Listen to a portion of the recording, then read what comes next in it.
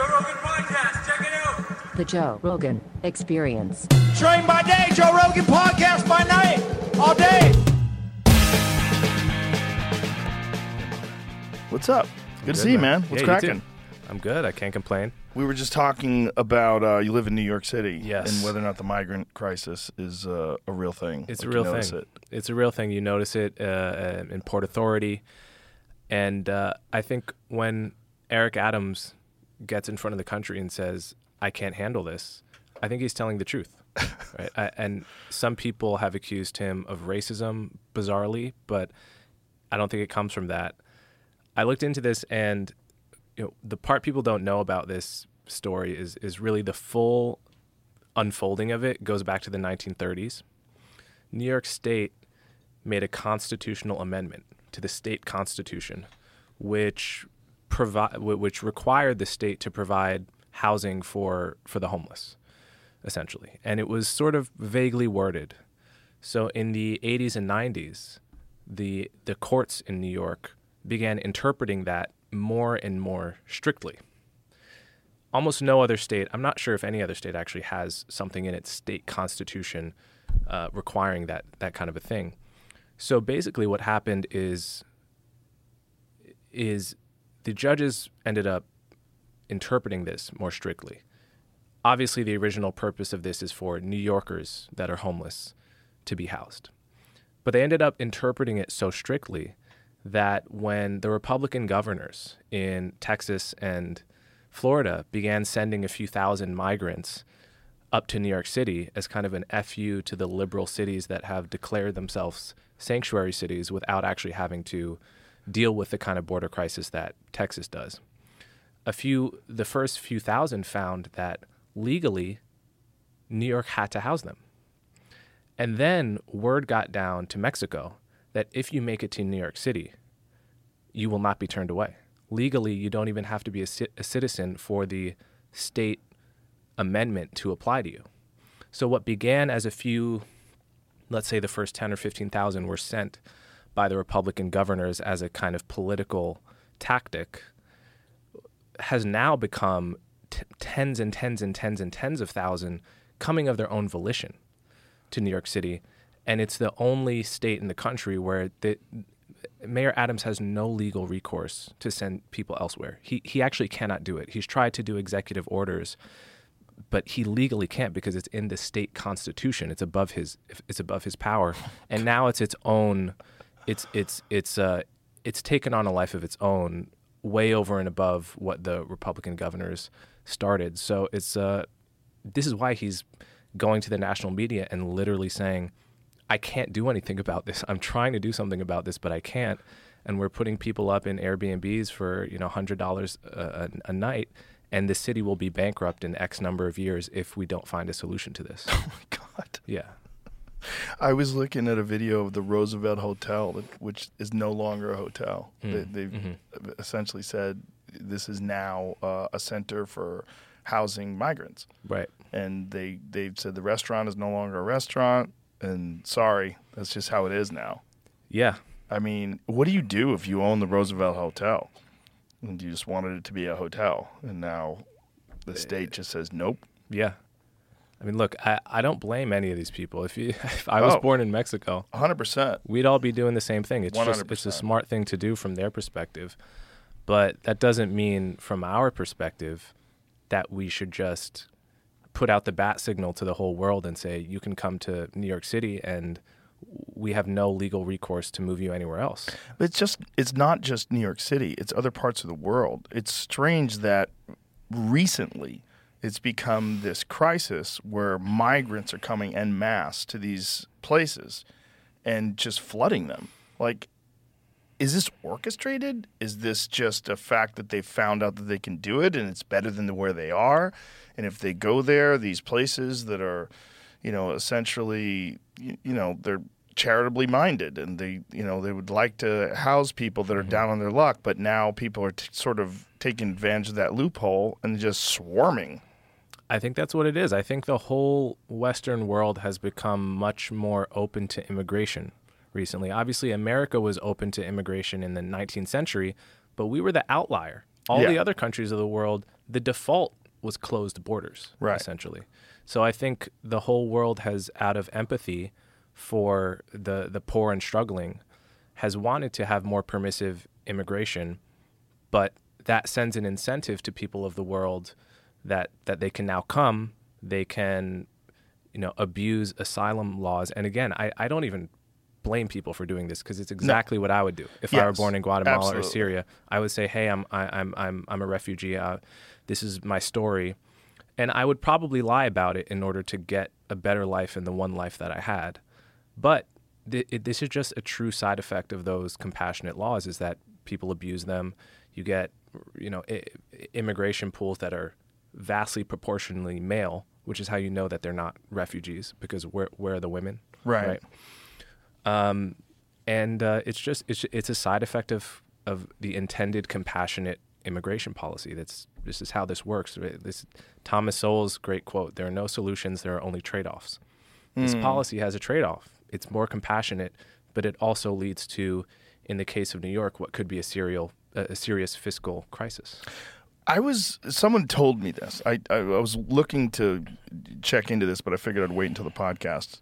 Someone was telling me that the Biden administration is talking about sending people back to Venezuela, I hadn't heard deporting about this. Venezuelans. See if you can find anything about this. Why Venezuela specifically? Because Venezuela is dealing with a communist socialist government, and they wouldn't vote for that in America. Mm-hmm. Now, one of the things that's weird about this crisis is it comes at the same time as people trying to say that you should have no voter ID. Mm-hmm. And they've openly spoken about it in New York, that people who are illegal immigrants should be allowed to vote. Mm-hmm. Yeah, Which is really, look, they've cannot been talk shit. pushing for that for years. I cannot talk shit because I am the product of immigration. My parents, Yeah, as am I. My grandparents came over here in the 1920s, and that is just, okay. Like, that's why I'm here. Where'd they come from? They came from Italy and Ireland, and that's just why I'm here. So they came over when they knew that they could have a better life in America, and these people are doing the same thing, and I understand it. But it's just wild that there's no requirements. It's like there's no background checks. There's no checks to see if you're on a terrorist watch list. You're just like letting people through. Biden administration will begin deporting Venezuelan migrants directly to Venezuela.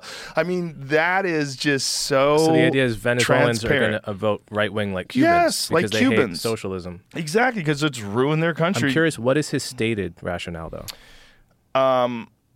This is okay. Homeland Security Secretary Alejandro Mayorkas confirmed that the administration has successfully negotiated a deal with Venezuela to execute the policy, but did not say whether Venezuela was getting anything from the U.S. in return. We are a nation of immigrants, and we are a nation of laws, Mayorkas said at the same Thursday press conference. Officials said that some migrants have already been identified for deportation.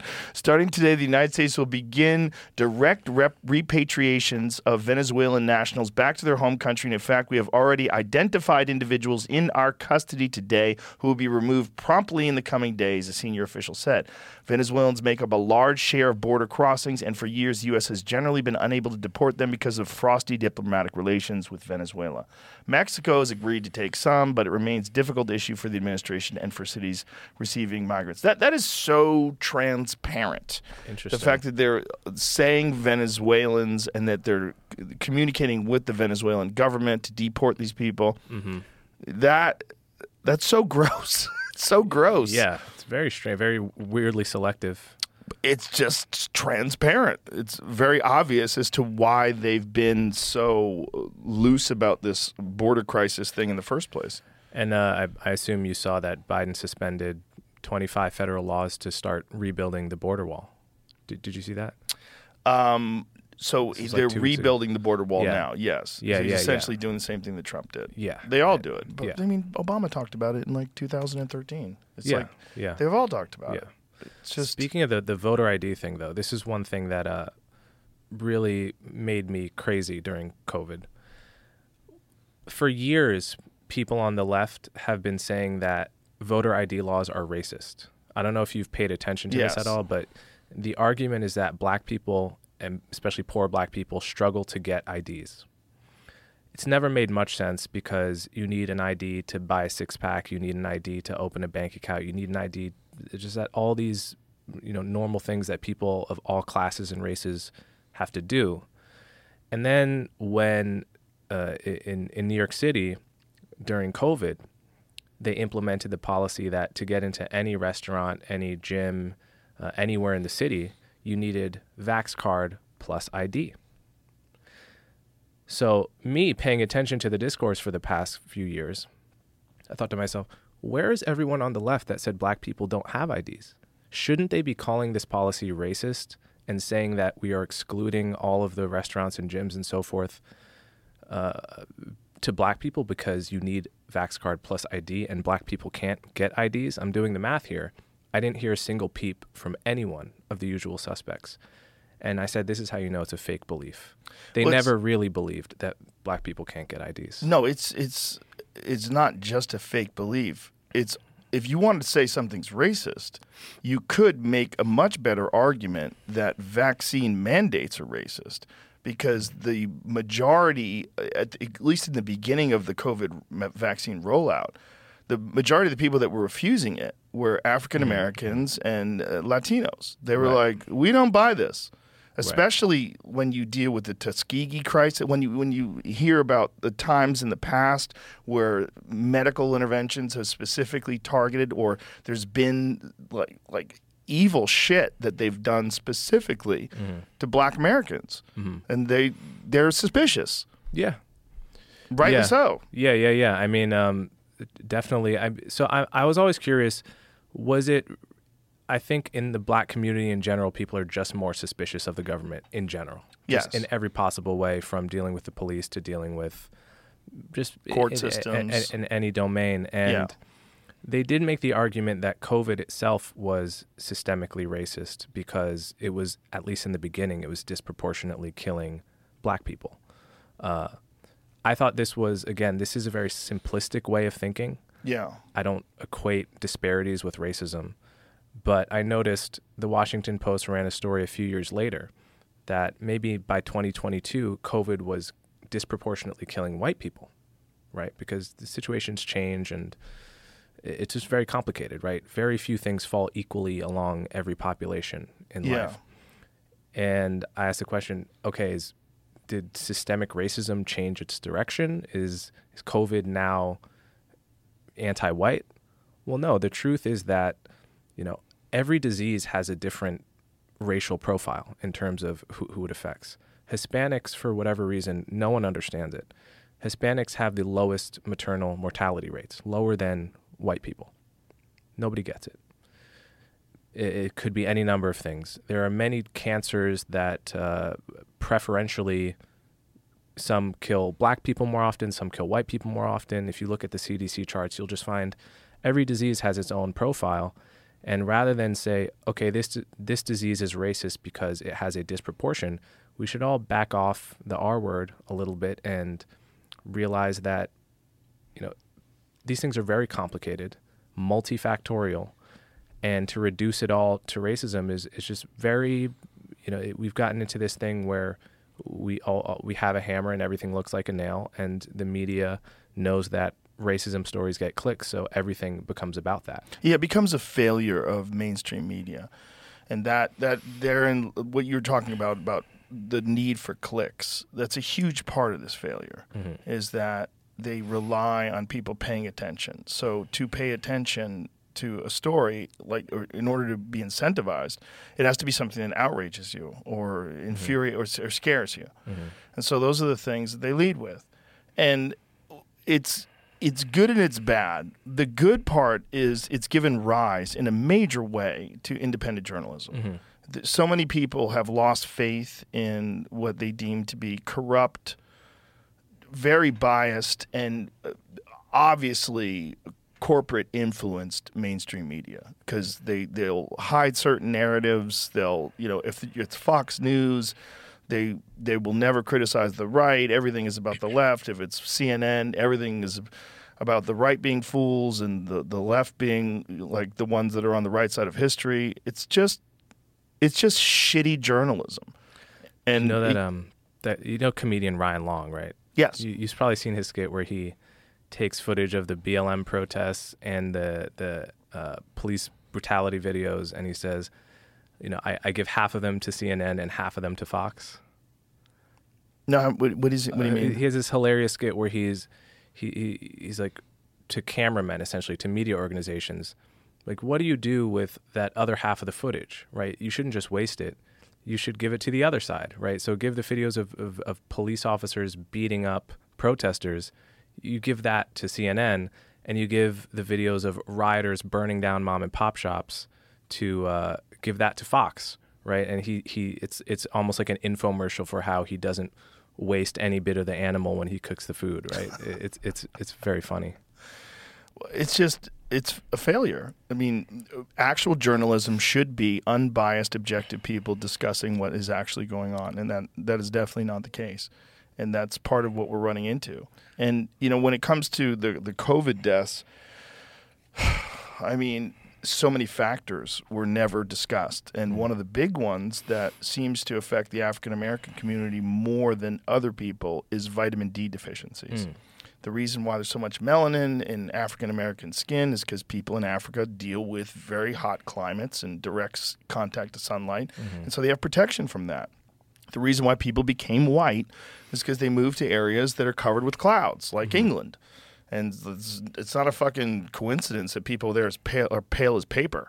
It's because they're basically a solar panel for vitamin D. Their body's trying to produce more vitamin D, and the way to do that is to produce less melanin. And my friend who was a doctor in New York City said that when he was a doctor and he would find sick people that would come to the hospital and he would test them for levels of vitamin D, he would find oftentimes undetectable levels of vitamin D in some African Americans who weren't supplementing and weren't getting sun exposure. And he's like, it is catastrophic for your health. It's catastrophic for your immune system. And none of this was ever discussed, of course, because there was a binary solution. Like, it was this experimental mRNA vaccine or nothing. And any other solution was conspiracy theory, foolishness, anything else to improve your health. Even on top of that vaccine, even saying, yes, you should get vaccinated, but also you should lose weight. Also, you should take vitamins and you should exercise and you should eat better and don't drink, don't smoke. Do these things that are going to improve your overall metabolic health. There was zero of that because it wasn't journalism. It was all promoted by people who are advertising on these mainstream media platforms. And that was what it is. And that's what we're dealing with. And again, it's good and it is bad. The good thing is it's led people, I think, to have the lowest level of trust ever in mainstream media in our lifetimes. I mean, there was a recent CNN ratings poll. They got like 43,000 people watching CNN, which is insane. I mean, that's like an average comedian with 100,000 followers reel. Yeah. That's nuts. It's nuts that this massive, major, worldwide, international news organization is getting 43,000 people watching their show. But it's because people have completely lost faith in whether or not these people are telling the truth. So I watched your RFK Jr. episode, and, I watched the whole thing very carefully. I read his books and checked the footnotes, and, all of the people that are, my friends that are very smart people, really disagreed with the fact that I liked him. So I had to do a lot of soul searching about what it is that resonated with me, but not with all of my, intellectual and journalist colleagues that I tend to agree with about 90% of stuff. I really had to do some soul searching. And, what I came out feeling was that it wasn't that I agreed with RFK about every claim that he made. In fact, there's certain claims that he made that I double-checked that were flat out wrong. It's that I felt the version of RFK portrayed in the mainstream media was a totally different person from the real RFK. Right. And that there was a framing put around him that was so obviously uncharitable and bad faith. So, for example, if I told you, if I'm one of those people that was obsessed with getting fluoride out of the water, right, and that was my cause in life, as a journalist, what would you label me? Well, Coleman Hughes, the conspiracy theorist, or even the more neutrally, fluoride denier, anti-fluoride activist or something, right? Now, would you call me an anti-water activist? Of course not. That wouldn't make any sense, right? If I was someone that wanted to take, like my mother's whole thing was she wanted to take high fructose corn syrup out of food. This was a big issue for her. Would you call her an anti-high fructose corn syrup addict as a journalist or an anti-food activist? Well, no. So RFK Jr., and I don't think he's right about this, but just as a matter of journalistic accuracy, his whole project with vaccines has been to take stuff out of the vaccines that he thinks is toxic, right? His most anti-vax, quote-unquote, book is Thimerosal, Let the Science Speak. He's trying to take the thimerosal out of vaccines. Now, if I were describing this guy, even if I disagreed with every word he said as a journalist, I would call him an anti-thimerosal activist, not an anti-vaccine activist. Right. Because why would you advocate taking A out of B if you thought B was also poison? What's the point of taking poison out of poison? Right. So the framing of him in the mainstream media as an anti-vaccine activist, to me, seemed already like not at all the framing an objective journalist would put on the issue, even if he's wrong about the facts.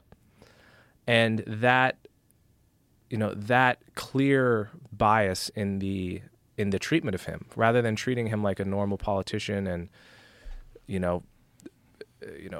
putting your perspective on it, putting this framing on him as a crazy guy, as a crackpot. Mm-hmm. That seemed to me that I think that is really what rubbed me the wrong way about how so many people were treating him. Well, also, they don't understand his work before he became this vaccine skeptic, or this person who discussed the apparent connection between some adverse events and some adverse effects and some vaccines. Mm-hmm. He started off as an environmental lawyer, and his work helped clean up the Hudson River. And you could research it. It's like he did amazing work, and he held corporations responsible that were polluting. And because of his work, the Hudson River made a remarkable comeback. And then these women came to him and they said, "You are researching all these toxins and pollutants that get released in the water. I want you to do this with vaccines." Mm-hmm. And they started talking to him. And this woman came to his door and she said, "I'm not leaving until you look at this." And she gave him a stack of files and documents, and he started looking at it. Started looking at the difference between ethyl mercury and mercury, or methyl mercury and ethyl mercury. What's the difference, and which ones are toxic, and why are they in the vaccines in the first place, and like why are the manufacturers that make vaccines not liable at all for adverse effects? And so he starts doing a deep dive in this, and he finds out that it's all forbidden, right? This is all forbidden subject. If you talk about it, you'll be labeled a vaccine denier or an anti-vaccine person, which is like the worst anti-science pejorative that someone can label on someone who wants to be taken seriously. And he realizes that he has to go down this road. And I can't believe I have to go down this road, but I have to go down this road. And he starts researching it. Then he starts talking about it openly and, frankly, courageously. Mm-hmm. And there is some very bizarre, correlation, not necessary causality, right? Because it's not really being openly studied in terms of it's not being discussed in mainstream media. It's not something that's being discussed openly in universities and taught in schools and medical school. But there seems to be a rise in adverse effects and all sorts of issues that people are having once they started adding more vaccines to the rollout, which also happened right after they made these vaccines and the companies that manufacture them no longer liable for any adverse effects. Mm-hmm. And it's sketchy stuff because you can't talk about it. And whenever there's something that you can't talk about, it gets real weird because you can't just look at it and say, okay, what is actually going on objectively? Let's not signal to everyone that I'm on the side of science and I'm the side of reason and I'm on the side of, the what's best for the whole world. Let's just look at what is actually happening. And no one wants to do that because if you even just start dipping your toes in those waters, people are like, wait, what are you saying? Are you a vaccine skeptic? Are you a vaccine denier? Are you anti-vax? Right. Which is not something that he's like, I've been vaccinated. My whole family's been vaccinated. This is not what I'm saying. Yeah. What I'm saying is there are proven effects that mercury and aluminum have on human beings, particularly in their developmental stage, that seem to be detrimental. So why aren't we looking at this? I think what happens when the real experts, abandon a line of inquiry because it becomes taboo.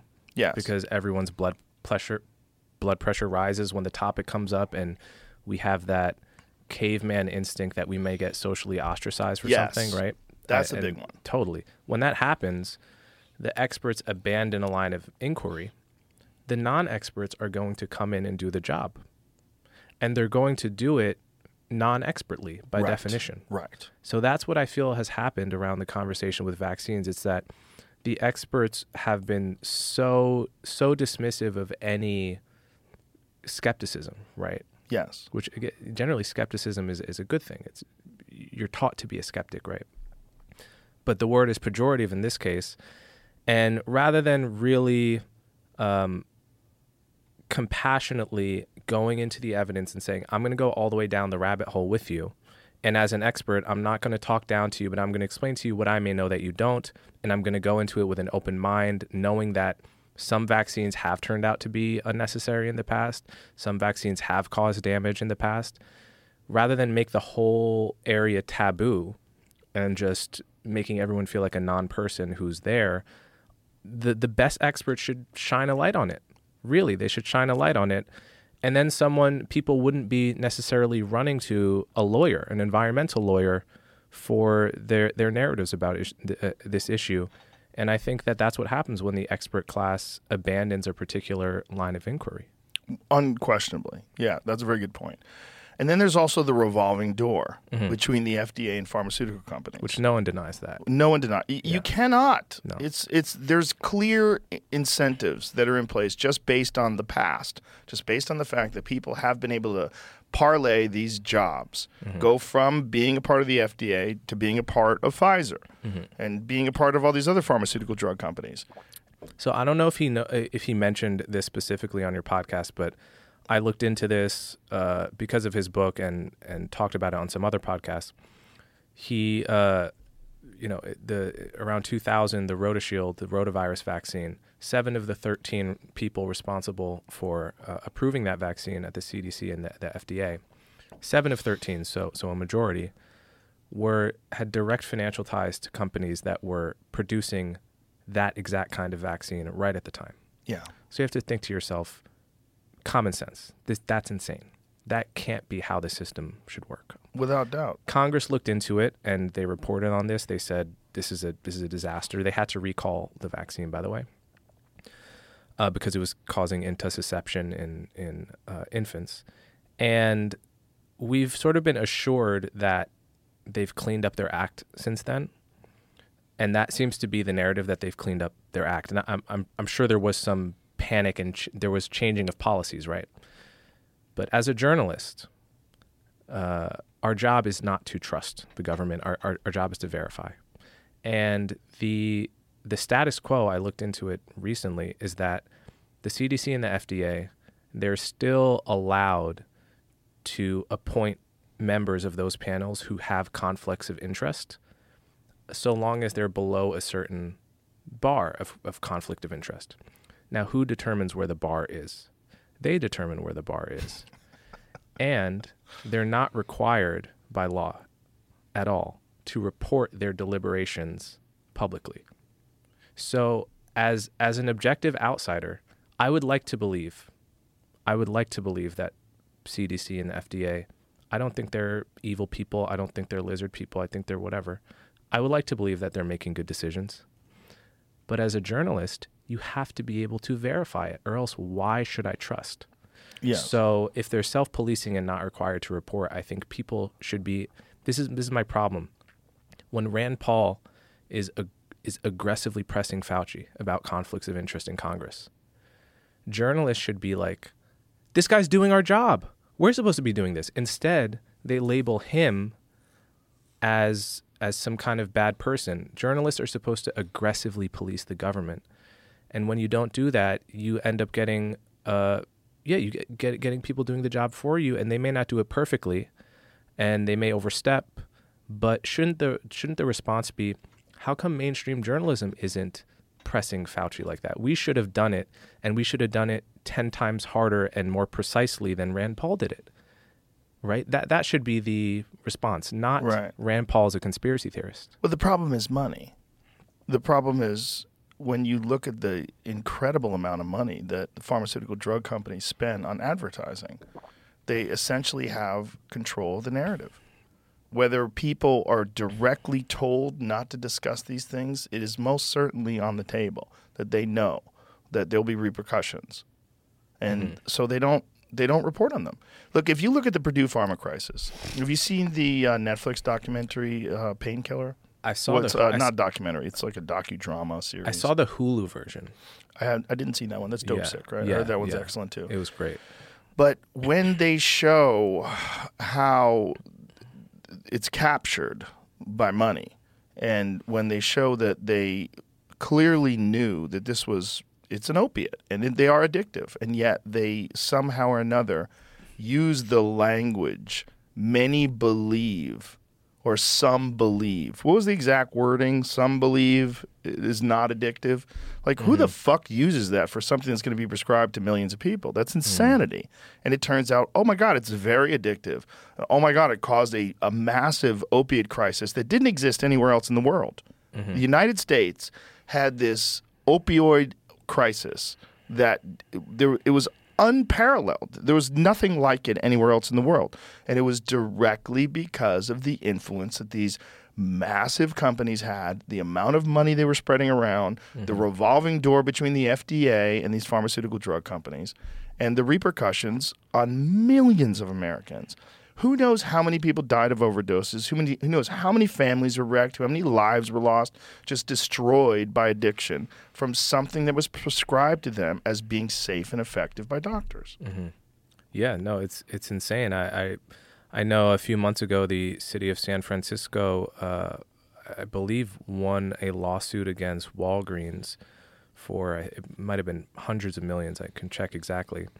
And in the report, in the discovery for the lawsuit, they were just talking about the sheer number of doctors who were found to be corruptly prescribing. It wasn't like one or two doctors. It was a number that was so high that I remember thinking, I mean, how can a person that reads this really trust their doctor after reading this, right? Yeah. You have to have a good doctor. Unfortunately, most doctors are captured as well, including researchers. And that's one of the things. Did you read RFK Jr.'s book, The Real Anthony Fauci? Yeah, I did. What did you think of that book? So my view of that book is that I don't jump to RFK basically puts the worst possible interpretation of everything Fauci did. Kind of in the same way that Christopher Hitchens did with Bill Clinton, for example. When Bill Clinton bombed the Al-Shifa factory in Sudan that was said to have weapons, turned out to have medicine, turned out to have no link to Al-Qaeda, Hitchens wrote that he did this to distract the public from the Monica Lewinsky scandal. Now, that's possible. I can't rule it out. Not saying it's something he wouldn't do, but without direct evidence for it, my bar is that I don't jump to the worst motives. That's not how I tend to think. Well, I appreciate that about you. Yeah. And you are incredibly reasonable and objective in that regard. And that is important. And Hitchens, he was brilliant, but he was also angry. And he did like to throw rocks. Mother Teresa, yes. Henry Kissinger, yes. Gandhi. Yes. He wasn't factually wrong about any of his journalism about them, but he when there's often just uncertainty about why people do things, and a certain type of person jumps to the evil end of the uncertainty. I feel I'm kind of more in the middle. So Fauci made tons of horrible public statements, later found to be false, and of course, I think everyone would admit now that he suppressed lab leak for self-interested reasons, him and Francis Collins. But I think RFK, he strings together every mistake and assumes the worst end of that spectrum, which could be right. But it's not something, I don't like making those accusations without flaming gun evidence. Yes, and there's recent ones that people are talking about now that this was from the Defense Department and that COVID was a bioweapon. Well, a bioweapon that accidentally got released. Like, do you have? Would that hold up in court? Like, do you have enough evidence to say that publicly? And is it irresponsible to say that publicly? Because my take on it, from clearly, obviously a non-scientist, is if I was a researcher and my education was in viruses, and specifically coronaviruses, I would be looking to do research on coronaviruses. And gain-of-function research is one way, whether it's dangerous or not. In the Obama administration, Obama outlawed it. He stopped it in 2014, right? Yeah. It's sketchy work because what you're doing is you're making viruses worse. But are you doing it specifically to release them on people, or are you doing it to understand the viruses? I think scientists do stuff because it's super cool to them. Yeah, there's a lot of that. Put yourself in the mindset of a scientist. They love this, right? Like this is their whole life. Right. If you tell them there's some new cool thing, we can now make viruses work. We can insert specific strings of code into viruses that make them easily acquired by humanized mice. I mean, this is like giving a kid Legos, right? Yes. So they don't have a bad bone in their body, but if it can be done, they will do it because it's cool, and they will justify it to get funding. They have to justify it in terms of a public health rationale. The truth is, they're nerds and they want to do it because it's cool, and I don't blame them. But the government's responsibility is to say that is over the line. That is likely to leak, given how common lab leaks are. We cannot be intentionally making viruses more deadly. Have you ever been to one of those labs? I've been in a BSL-3 lab. I've been in a lab of the same security as the one in Wuhan. I went to, and I had no clearance to be in there, by the way. I had no clearance to be in there. How'd you get in there? Girl I was dating at the time was working in there. She wanted to show me the mice. Oh my God, that's so crazy. At Columbia University. But this goes to show you, this is why when I read that they were tweaking with coronaviruses in a BSL-3 lab. Oh, BSL-3 is must be very high security. I was like, no, I just walked into one like a few weeks ago. With your girlfriend? Yeah, because no lab, every lab is as secure as the people that work there. It's 100%. just people. It's human beings. And they get tired. Yes. If you got on 2 hours of sleep, you forget to put your gloves on today. It's like... That's the story of every horror movie, right? That's the story of, like, what is that, 28 Days Later? They're working on some virus. Oh, you don't? No, I can't handle them. 28 Days Later is an amazing one. It's the best zombie movie of all time. And it's a lab leak. It turns people into these ferocious things, which, by the way, happens in nature. What do you think rabies is? Like, what is rabies? Rabies is a disease that affects animals that makes them fearless and aggressive and makes them want to transmit that disease to you by biting you. And if you give it to human beings, it's like 100% fatal or 99% fatal unless you take care of it like within a certain time period. And with animals, it's fatal. And, they have to get rabies shots. It's one excellent example of how vaccines have really helped people. Vaccines have helped human beings avoid getting fucking rabies. Rabies is scary. Rabies is essentially a real zombie virus because it turns. You ever seen an animal that has rabies? They just have no fear of you. They just want to come after you and bite you like a fucking zombie. It's like if I was a guy who was researching rabies, I would go, how do we make this even crazier? How do we turn this into someone who like no longer needs oxygen and can just fucking exist in a zombie state? You don't need blood pumping through your muscles anymore. Now this parasite has taken over your body, which exists with cordyceps mushrooms. Have you ever seen that? No. Cordyceps mushrooms infect ants, and they get into the ant's body, and ants recognize this and know that this thing is going to grow mushrooms. So the ants carry this other ant out of town. They get him the fuck out of town. So before the cordyceps mushrooms blow and the spores spray through the air and infect all the other ants, these ants recognize, oh, this motherfucker's got it. We got to get him out of here. And they'll carry him way the fuck out of town. Like there's some sort of memory or some knowledge or understanding of the danger of this specific fungus that's growing on this dead ant. That's and they're amazing. like, we got to get him the fuck out of here. Evolution is amazing. It's amazing. There's another one where there's an aquatic worm that grows inside grasshoppers and convinces the grasshopper to commit suicide. It rewires the grasshopper's mind and commits it to jumping into water so that it can be born. So it comes out of the body of this grasshopper that's drowning and begins its life. Dude, there's a ton of those. There's another one called toxoplasmosis. Yeah. The reason why they tell I've heard women to stop, you can't touch cat litter, because some insane amount of feral cats have toxoplasmosis, like probably all of them. Speaking of grasshoppers, I know for most of my life I didn't know that grasshoppers and locusts were the same thing. I didn't either until a few years ago when we were looking at swarms. Yeah. Like, what'd they call it? When the Great Plains, when that was happening, like when people lost all their crops, and it's like a numbers thing, right? Or some hormonal switch. They get into some mode. Yeah. Well, that exists in mammals too, man. It exists in pigs. With pigs, when they let a pig loose, like you see a cute little pig that you know you see, oh, he's so sweet. You let that motherfucker loose, he will become a wild boar.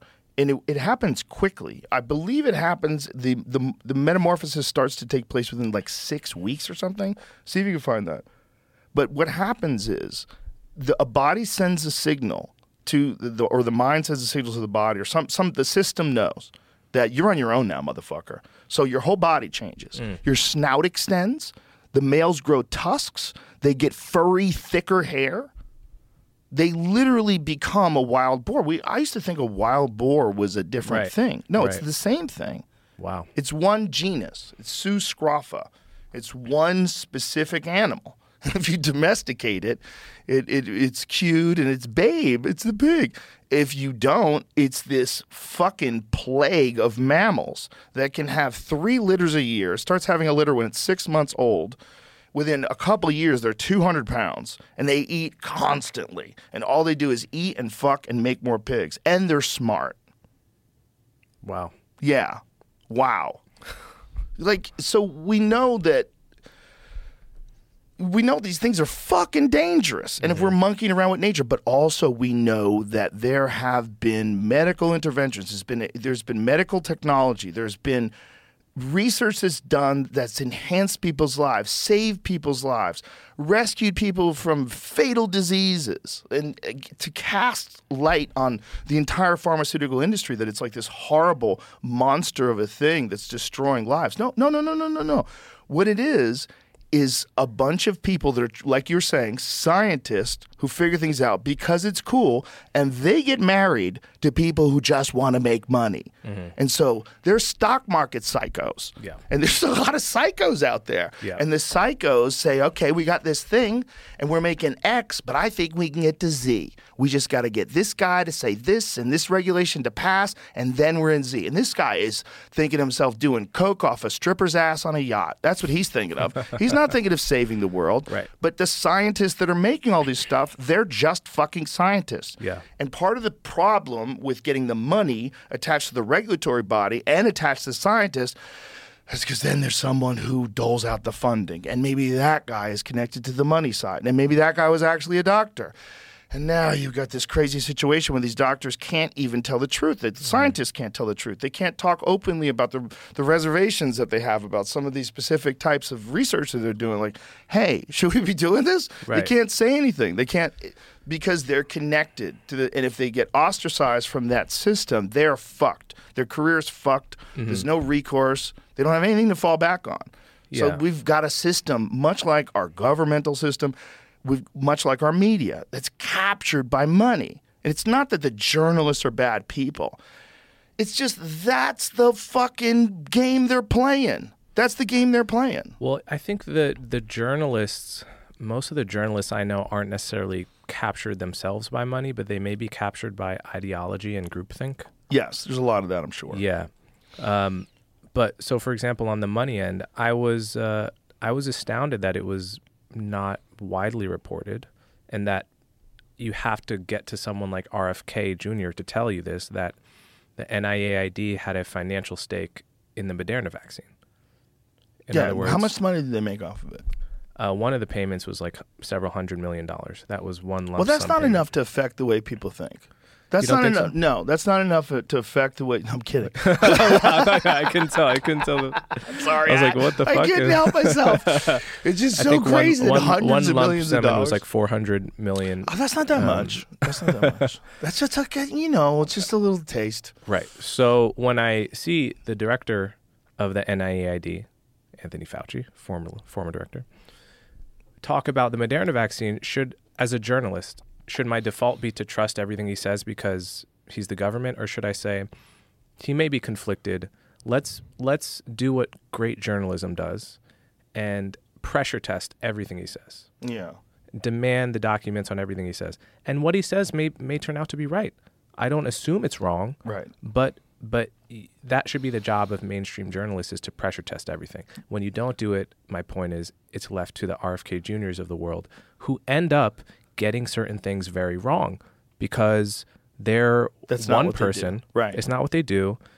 And so, for example, there were like I told you, I was really going through all the claims in RFK Jr.'s book because some of them are just insane, turn out to be true. Some of them are insane, turn out not to be true.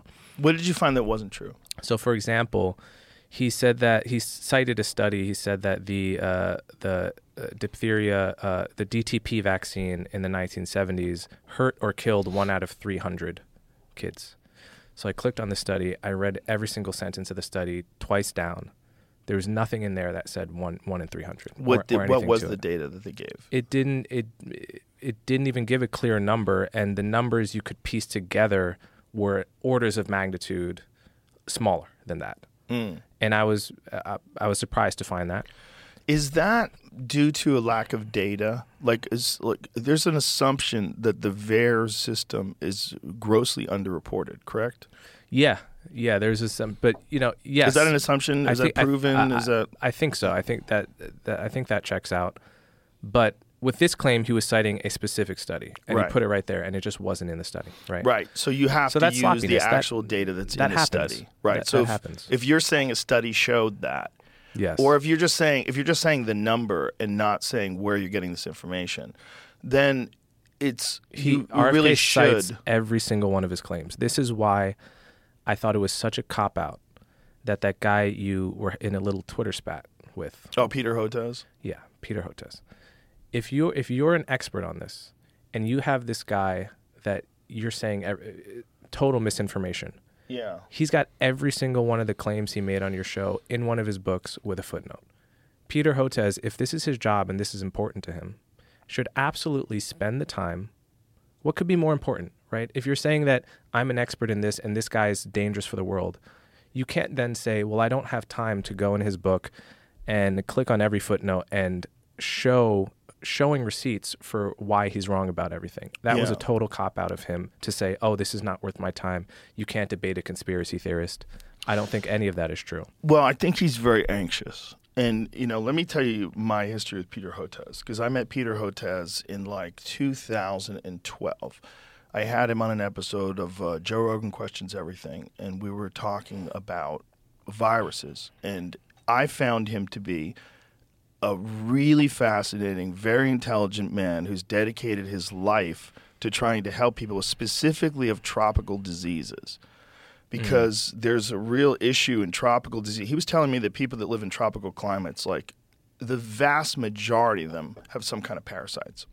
Which is just, and what he wanted to talk about was that. I think when COVID came along, there was this psychological angst that was overwhelming even to people that are fairly good at keeping their shit together. I think of myself as someone who's pretty good at keeping my shit together. I don't freak out too much about things. And so with COVID, I was like, all right, well, I guess this is a real thing, and we're going to have to, hole up in the house for a while, and 2 weeks to flatten the curve and make sure we have food and power. You start thinking about things like, okay, if I needed to get food for my family, if I needed to get out of here, how much gas do I need? Like there's a real air. There's a feeling in the air where like, okay, we're in an unprecedented state of the unknown and chaos, and this could get worse. Like this virus could mutate into something that's just killing everybody. That level of anxiety prompts people to look for solutions that are very binary. And it prompts people to dig their heels into what their decision is to do this. Like, should we go into the basement in the horror movie, or should we get the fuck out of here? I think we should get the fuck out of here. We've got to go in the basement. We've got to go in the basement. There's these decisions that people make in these traumatic situations. Like, do we hide? Do we run? What do we do? And when they have a decision that they've made, like the decision, there's only one decision. This decision is this: we have to take this one vaccine. That's the only thing that we can do. And everybody starts thinking, okay, well, we have a solution. And everybody that's opposed to that, you're fucking it up. You're fucking it up for everybody. And I think that was the feeling in the air. And I certainly felt that when CNN was saying I was taking horse dewormer, like when I was being attacked for when I said that I was taking monoclonal antibodies and IV vitamins, all these other things too. I was just saying this is what I took and now I'm better. Thank you. I got to cancel my shows. That's all it was. It wasn't some political declaration or some anti-vaccine. It was just there was a reality of what I took. I told everybody what I took. But there's this feeling from everybody, you're fucking this up. You're going to make sure people don't do it. Because people wanted to believe that there was a way out of this that was very binary, very simple. This is our solution. Everybody get on board. Everybody who's not on board is ruining it for the world. And you saw the fucking cruel way people would talk. People who think of themselves as compassionate, progressive people, right? Progressives, left-wing people. Wrote the worst thing about unvaccinated people dying because they didn't trust pharmaceutical drug companies that are captured by money, and the media that is captured by them and their money, and the regulatory the fact that people were just unwilling to look at the big picture because they wanted that fucking solution. And I think when you're a person who's on the side of that solution and you're genuinely doing work to try to solve real problems that people have with parasites and diseases and all these different things, and then you're getting attacked, and then it turns out that, man, maybe a lot of the shit you said wasn't right. Now you're kind of stuck because you don't want to debate this, because even though you probably did it for all the right reasons, you look at the actual effectiveness and whether or not it actually did what it was promised to do, it didn't do any of those things. And it did certainly cause some adverse problems in people that may or may not have had any problem with COVID. They might have gotten over it quickly like I did. So now you're fucked. Now you're fucked. And now you're in this situation where you kind of have to defend it all the time. And to go on a debate and talk about that, you would be so filled with anxiety because it brings us back to what the decisions that people make during times of extreme crisis. We always want to think that the evil things that people have done in the past, false flag events, and all these different things that people have done in the past in order to start wars so that they can make more money. We want to think that stops. Like, oh, we don't do that anymore. We don't do that anymore. It's a childlike impulse that I personally experienced when I was a young boy. When I was a young boy, we were living in San Francisco, and my mom and my stepdad were hippies. And we lived in this, like, very progressive, very, like, hippie area. And when the Vietnam War ended, everybody was so happy. And there was this feeling. And I said to myself, I remember saying, oh, this is so good. There's not going to be any wars. They figured out the wars are bad. I remember thinking this when I guess I was like 10 or 11 or something like that. Going, okay, there's no more war. Thank God. Like, because I don't want to go to war. End of history fallacy. Yeah, my stepdad, he didn't get drafted. He got lucky. But I knew people that went, and I knew people that went and came back, and they were fucked up. And I was terrified as a young boy, terrified of being forced to go to war because that was the reality of the time. And you think that, well, that doesn't happen anymore. You know, all that, you know, Gulf of Tonkin shit and all they don't do that anymore. They don't do that anymore. That's like, people figured that out. They don't. So have you been paying attention to Israel? I've been paying attention. Yeah. Yeah, I have too. How could you not be? Yeah. Yeah. It's terrifying. It's Yeah. very terrifying. It's very, very scary stuff. What is your view on it? I wish I knew. Well, first of all, I wish I knew how they didn't know that those people are going to do that. Because I Okay, don't want to so- talk about intelligence because I don't know what I'm talking about. So if I start saying that the government, like, that they would have had the capability to make sure that none of those things took place and that they had infiltrated these organizations and they did get accurate information from that and they were aware, that would just be complete armchair speculation from someone who's not So qualified. I can give you what the leading theory is of how the hell this happened. Okay, please do. Right now, the belief is that, and I think we'll know more about this in a few years, that a few things happen all at the same time. It was a perfect storm. First, Hamas has been planning this attack for 2 years, and one of the leaders of Hamas actually said that they've been strategically lulling Israel to sleep by making it seem like they're no longer interested in a conflict the past 2 years. And Israel, even just a week before the attack, allowed more Gazans to come over the border and work in Israel as basically a reward for good behavior, right? They thought Hamas has gone into this mode where they're more concerned about the economics of the Gaza Strip than about attacking Israel. So Israel was asleep at the wheel. Israel also had transferred a lot of IDF that would normally be at the Gaza border to the West Bank. It was also the Sabbath. It was also a major holiday. It's also they've had the biggest protests in a generation, almost the same way America was during 2020. Israel has been for the past several months over their judicial reform. So you put it all together. Can you go into that a little bit, please? Yeah. So basically, the judicial reform in Israel is not like the United States. They don't have a constitution. They don't have this kind of really beautiful genius system of checks and balances that we have, where, the president can veto Congress and the Supreme Court has a check on everyone, right? And everyone keeps each other in check. Israel just has a single parliament they call the Knesset, a prime minister that has a lot of control over that parliament because he leads the majority coalition. So basically, in Israel, the president and their Congress have a lot more power than in America, historically. The Supreme Court doesn't have the power to say no to them. But over the past 30 years, the Supreme Court has been basically grabbing more power for itself under these things called basic laws, where they can now say to the Knesset, no, you cannot implement that policy in the West Bank. It violates human rights. They have more powers to check the majority party. And that's come to a head now because the Supreme Court is perceived as left-wing and sympathetic to the Palestinians. Just like in America right now, the Supreme Court is perceived as right-wing. And the Benjamin Netanyahu is obviously Likud. He's the right-wing party, and he's gone into coalition with these ultra kind of right-wing religious. And so it's come to a head where basically the right in Israel feels that the Supreme Court is just expanding its own power and is anti-democratic. And now they want to, judicial reform is basically stripping the Supreme Court of the power it's grabbed for itself over the past 30 years. Now, the left in Israel views the Supreme Court as the only protection against human rights violations and the violations of minority rights. So the left feels the Supreme Court is a great defender of Israeli human rights, and the right feels that the Supreme Court is an undemocratic institution that's been expanding its own power for 30 years and now needs to be reined in so that the majority can govern.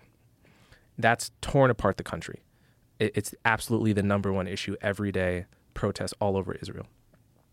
So you put all this together with Hamas backed by Iran, and you also throw in the fact that Israel and Saudi Arabia are on the verge of a peace deal, which is huge. It would be the biggest news in the Middle East in a very long time if Israel and Saudi Arabia made peace. It would basically put kind of the death nail in the coffin for Hamas, because Saudi Arabia is the biggest holdout now in terms of who has not made peace with Israel.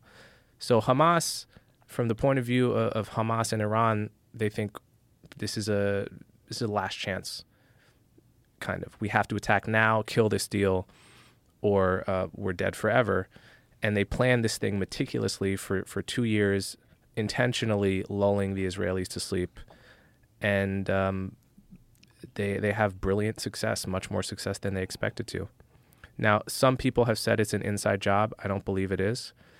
I think if it is, we'll know that from reporting that comes out in the next 2 years. But at this point, I believe the theory that it was an incredibly successful attack by Hamas and a perfect storm. Well, that all connects and makes sense, if that's the case. What's terrifying is there doesn't seem, what's always terrified me about the Middle East is that there doesn't seem to be a clear way to resolve this.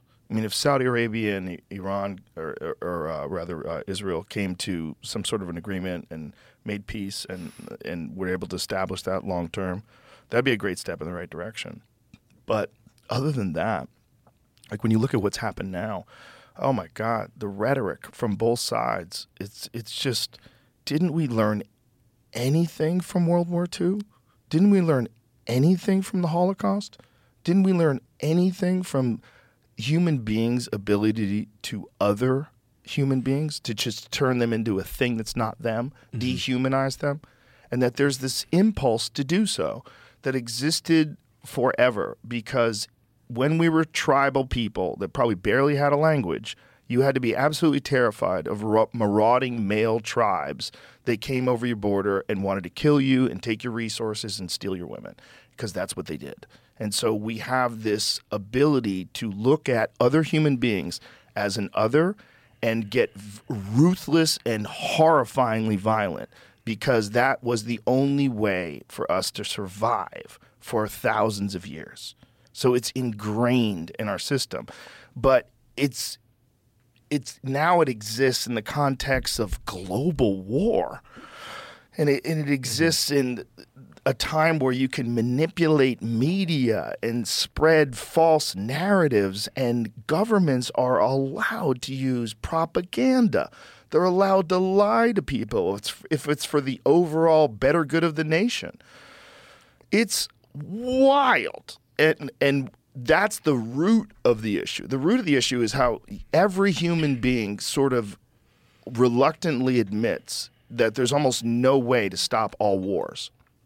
Right now, if you had a magic solution to stop all wars in the world, what would it be? It doesn't exist. That's terrifying, because the thing that we are scared of the most is global thermonuclear war, the thing that everybody should be the most terrified of, that we get so stupid that we wipe every human being off the face of the planet, and we're more than capable of doing it some insane number of times over. And that they're playing with the very first steps of that game. They've moved the first pawn out onto the chessboard of the global thermonuclear war chess game. That is the world. That? Yeah. Everybody. Yeah. Every single nation that's involved in every conflict, and all these people controlling resources over a group of gigantic people with their representative, and they're saying these people are the bad people, and they're saying you're the bad people. It's just like human beings have always done. It's like literally a part of our system. So I agree with you that we are built and hardwired for deep levels of violence. Those of us that have been lucky enough to live in safety and security, we may not realize the violence we're capable of because we've never had to survive. Right. But I do believe that there is a difference. You mentioned the lessons of World War II, right? We were capable of violence. Hitler was capable of violence, but we were not the same as Hitler. Right. There was an imperative for us to defeat him at almost any cost, and we did horrible things in that war. But people understand that there was a good side and there was an evil side. Yes. Now, I don't know if you or most of your listeners feel this way about Israel, but I do. I think that in this situation, Israel is the good guy and Hamas is the evil guy. I think some people feel Hamas is just acting like anyone would if you had taken their land, and their freedom fighters that go a little bit overboard. I don't think that's what they are. I think they are a death cult that really believes what they write in their charter in the late 80s, that they want to annihilate every single Jew in Israel and replace it with an Islamic State, and eventually have a state like ISIS. And that what they did on October 7th with the barbaric slaughter, that's the point for them. That is what they want to do to all of Israel. And the difference is that Israel, though like the American army, it's just like there's been many excesses, much to criticize. If Israel wanted to annihilate Hamas and the Palestinians the same way Hamas wants to annihilate Israel, Hamas would be gone and there would be no Palestinians in Gaza. We know that Israel could obliterate them overnight. Why don't they? Well, for mixed reasons, but because they don't want to. They want to live in peace fundamentally. And so I don't think the two sides are equivalent here, though they're both capable of that universal among humans, which is cruelty. I don't think these two sides are the same. I really think this is a situation where there is a good guy and a bad guy.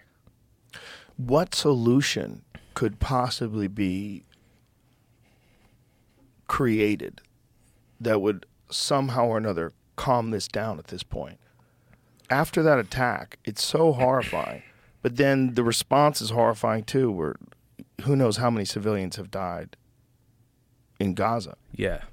So we're terrified of both. And then there's this narrative that, what was the thing with the hospital? Oh, yeah. So this has been going on the past 48 hours. Basically what happened is the entire media, the Gaza Health Ministry, which is run by Hamas, said that Israel just bombed a hospital and killed 500 people. The entire media ran with this story. New York Times, BBC, everyone said 500 killed in Israeli airstrike on hospital. And obviously this is monstrous if so, right? Why would Israel bomb a hospital? Israel is known to have at least a policy of not bombing hospitals because Israel feels that it wants to generally respect what a war crime is, right? That's the policy at least. So this went viral. Then it turned out actually most likely it actually turned out 100% the hospital wasn't bombed. It was the parking lot next to the hospital. So that was the first inaccuracy in the story.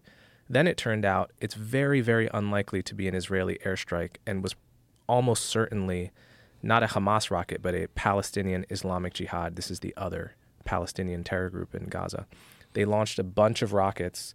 One of them was a dud and landed in the hospital parking lot. And this is on video. Al Jazeera showed the video by accident, and that's how it's part of how it's been confirmed. What do you mean by accident?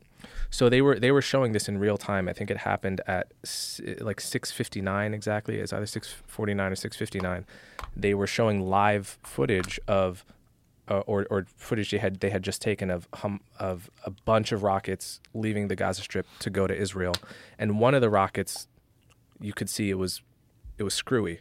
It kind of blew up, and then you see a big explosion in Gaza right at that time.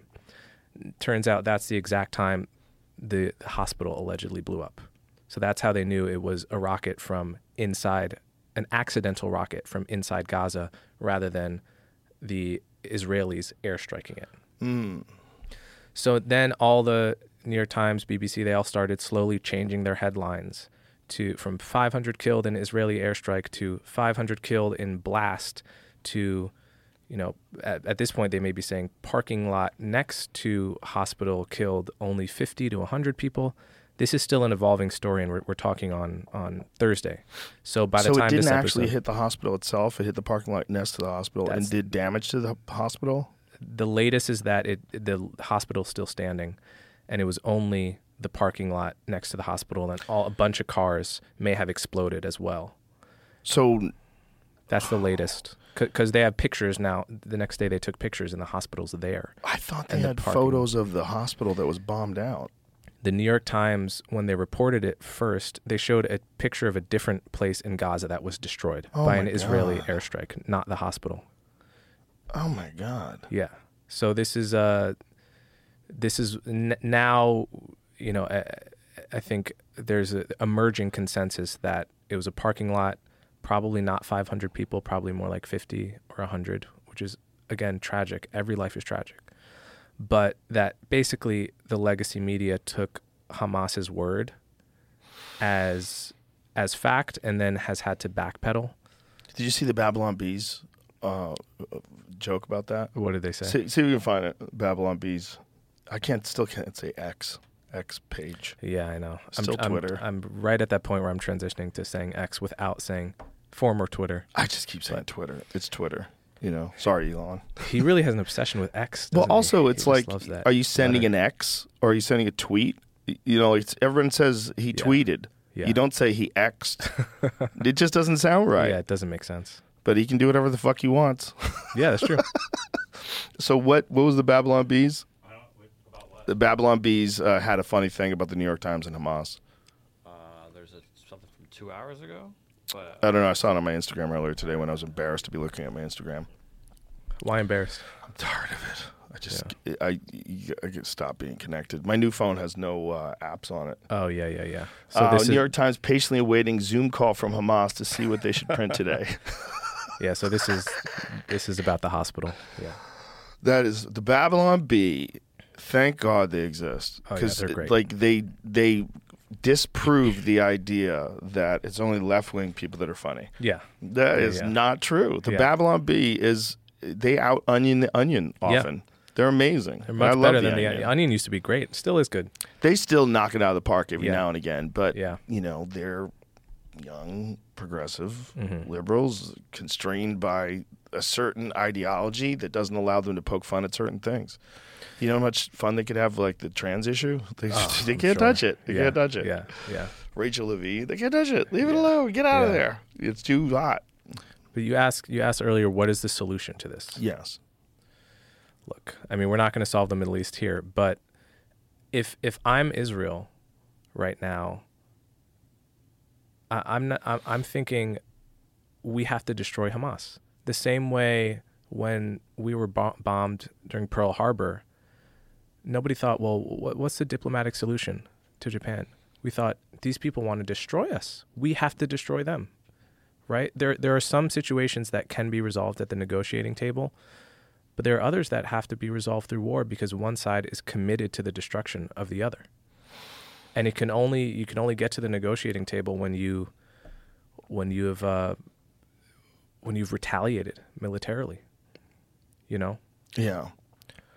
That's terrifying. That's a terrifying thought. What do you think of what was the latest pro-Hamas, pro-Palestine protest? There's been so many of them. Yeah, that are all over. They had to shut down Columbia University, my alma mater. There's been a lot of them, yeah. And what are they saying? Like, what is their main perspective on this? Their main perspective is that Israelis are colonizers in the Middle East, that Israelis are not the indigenous people, it's settler colonialism, and that resistance is justified and that we ought to side with the resistance. We ought to side with the resistance even when they go overboard. That's their basic perspective in a Going nutshell. overboard. That is a crazy way to justify Shooting, paratrooping into a Yeah. rave and just murdering people. yeah, execution style, and It's rape and murder and torture and killing kids and Yeah. explosions. And I was reading about these parents that were trying to find their son. They were hoping their son was still alive, but that he had gotten his arm shot off by a machine gun. He was in a bunker, and then he was captured. He was in some sort of a bomb shelter. And they captured him, and they have no idea where he is. They hope he's okay. yeah. Like this, just the horrific idea that some peaceful civilian could just be targeted like you would shoot a monster. You know, not even an animal. You know, you shoot an animal Yeah. and eat it. Yeah. You know, it's like a monster. Like, just gun that monster down, leave it where it is. It's so scary that people are still willing to do things like that. But it is real. That's what we have to all understand. Like, you can have these utopian perspectives of how you think the world should be. And I side with a lot of what they think about the inequality of the world. I just have different solutions than them. My solution is not redistribution of wealth. My solution is figure out what's wrong with communities and rebuild them.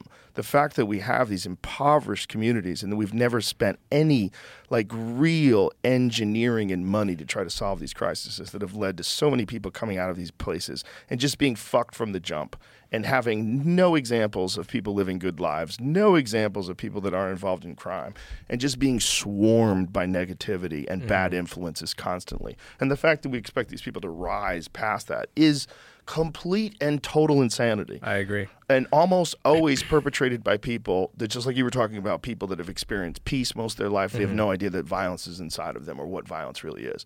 It's the same sort of thing. It's people that grew up where they really never had to worry about money. Maybe they weren't rich, but they weren't starving to death. They didn't have to worry about someone shooting them every day or killing their parents when they were on the way home from working or whatever the fuck the problem was.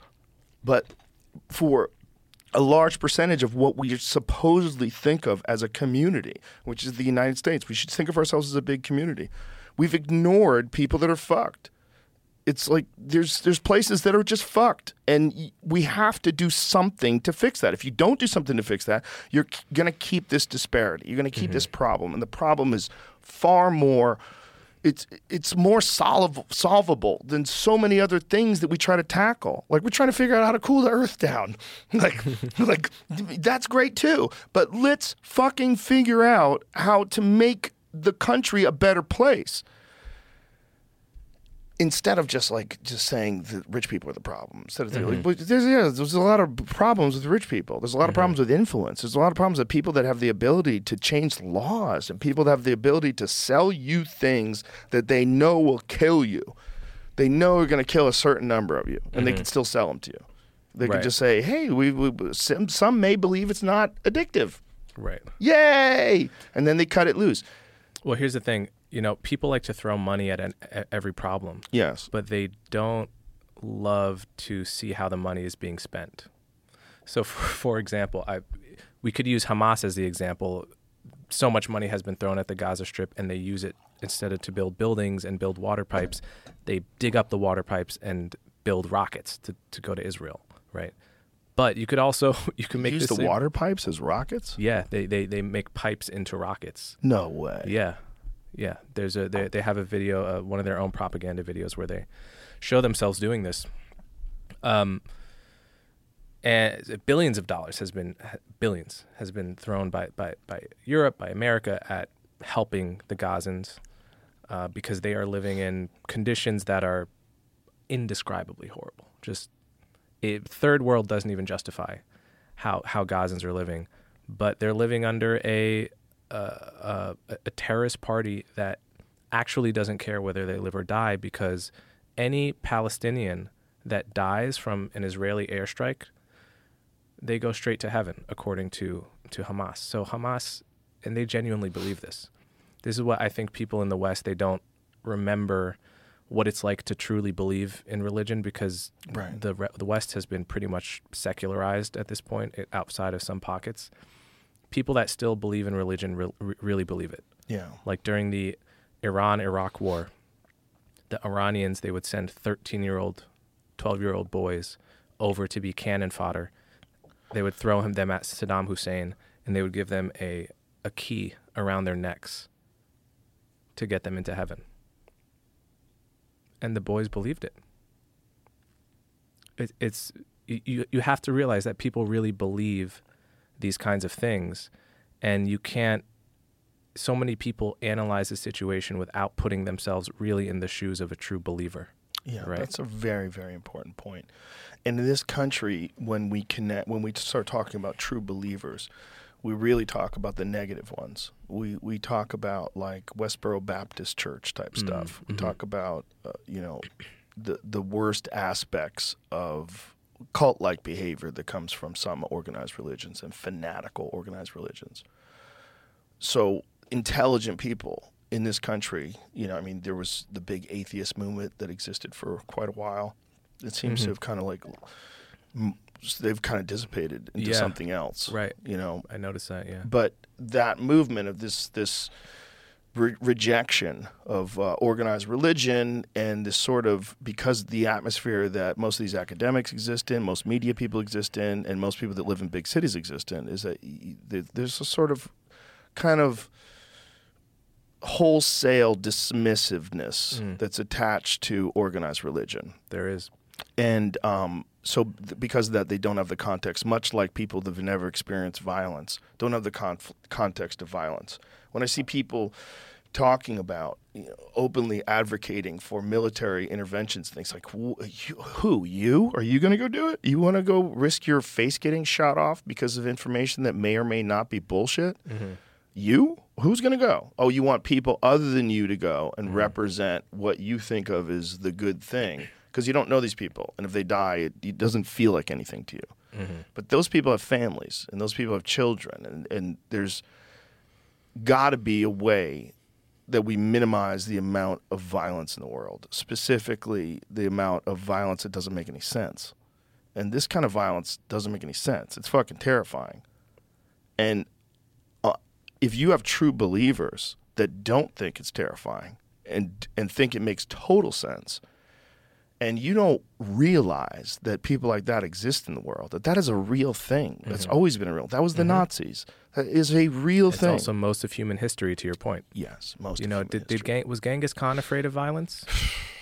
Did he ever consider that violence was? So if you're dealing with someone who comes, or a group of people that, basically a cult that perpetuates that kind of mindset, that raises people. The older brother raises his younger brother to believe that from day one, right? Yeah. You can't address that like we would want to address, I don't know, if we had some dispute with Britain nowadays. There's also this solidarity in this. There's a community aspect that can't be ignored, where people want to be a part of something big. Mm-hmm. And when you connect a person who might have very dire circumstances otherwise, like the world around them is very bleak, but you connect them to this group of people that are also committed to this quest that they believe is righteous and in God's will, that God wants this to take place, and that this is their directive on earth. You can talk people into things, man. Mm-hmm. We've all seen Wild Wild Country. We've all seen documentaries on cults. Human beings are extremely malleable. It's not like all the people that moved to the cities just decided to move there because they're Democrats. Like, I'm a Democrat, I'm going to move to where the other Democrats are and find my people. That's not what's going on. Mm-hmm. There's a hive mind aspect to human beings that just can't be ignored, because we don't want to be ostracized socially. We don't want to be kicked out of the tribe. So we're terrified of stepping out of line.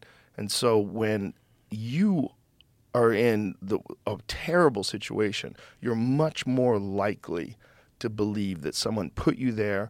You're much more likely to believe that there's an oppressor. You're much more likely to believe that person's taking from you.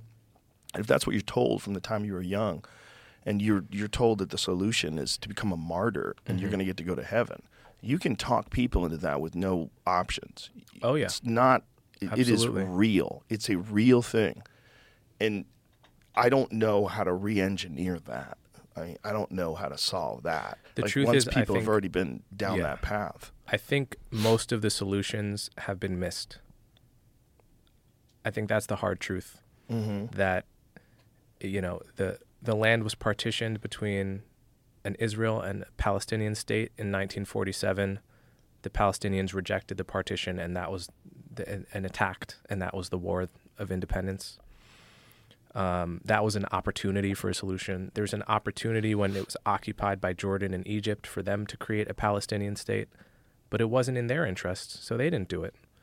There was an opportunity in 2000 was the closest opportunity when Yasser Arafat and Ehud Barak met at Camp David with Clinton, and Arafat walked away. And the difference between now and then is that Israeli society is now moving more and more to the right. And what that means in Israel is less and less are they seeking a two-state solution compared to 2000 or 2008 when two-state solutions were offered. So, and part of the reason Israeli society is moving to the right is because the ultra-Orthodox, or what we call Hasidic, often in America, that in New York, they have communities in Brooklyn. They have 6 kids per family, something like that. And so they started out as a tiny minority in Israel 75 years ago, and now a third of kids under a certain age, might be 18, are ultra-Orthodox. And they have more right-wing views.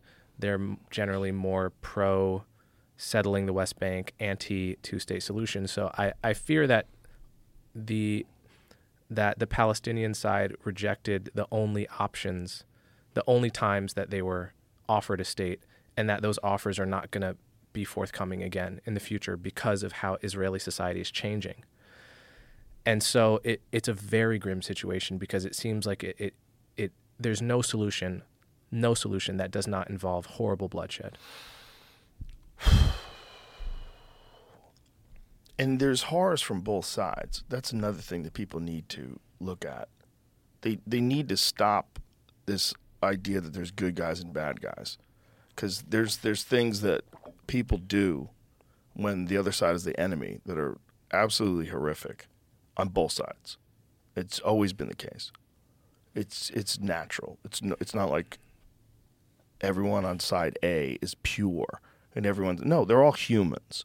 And when you're dealing with a group of people that want you dead and you want them dead, they do horrible things. Like Abby Martin, who was on my podcast, talked about her experience going back and forth from Israel to Palestine, how scary it was talking to people that had been shot by soldiers and people were shot in the dick on purpose and do crazy shit. Like, that's real too. That's real too. You mean from the Palestinian side? No, from the Israeli side, doing it to Palestinians. Oh yeah, no, that's what I mean. Yes. Yes, absolutely. That's real too. Yeah. So it's, Israelis are human beings, just like all human beings. And human beings have good ones and bad ones.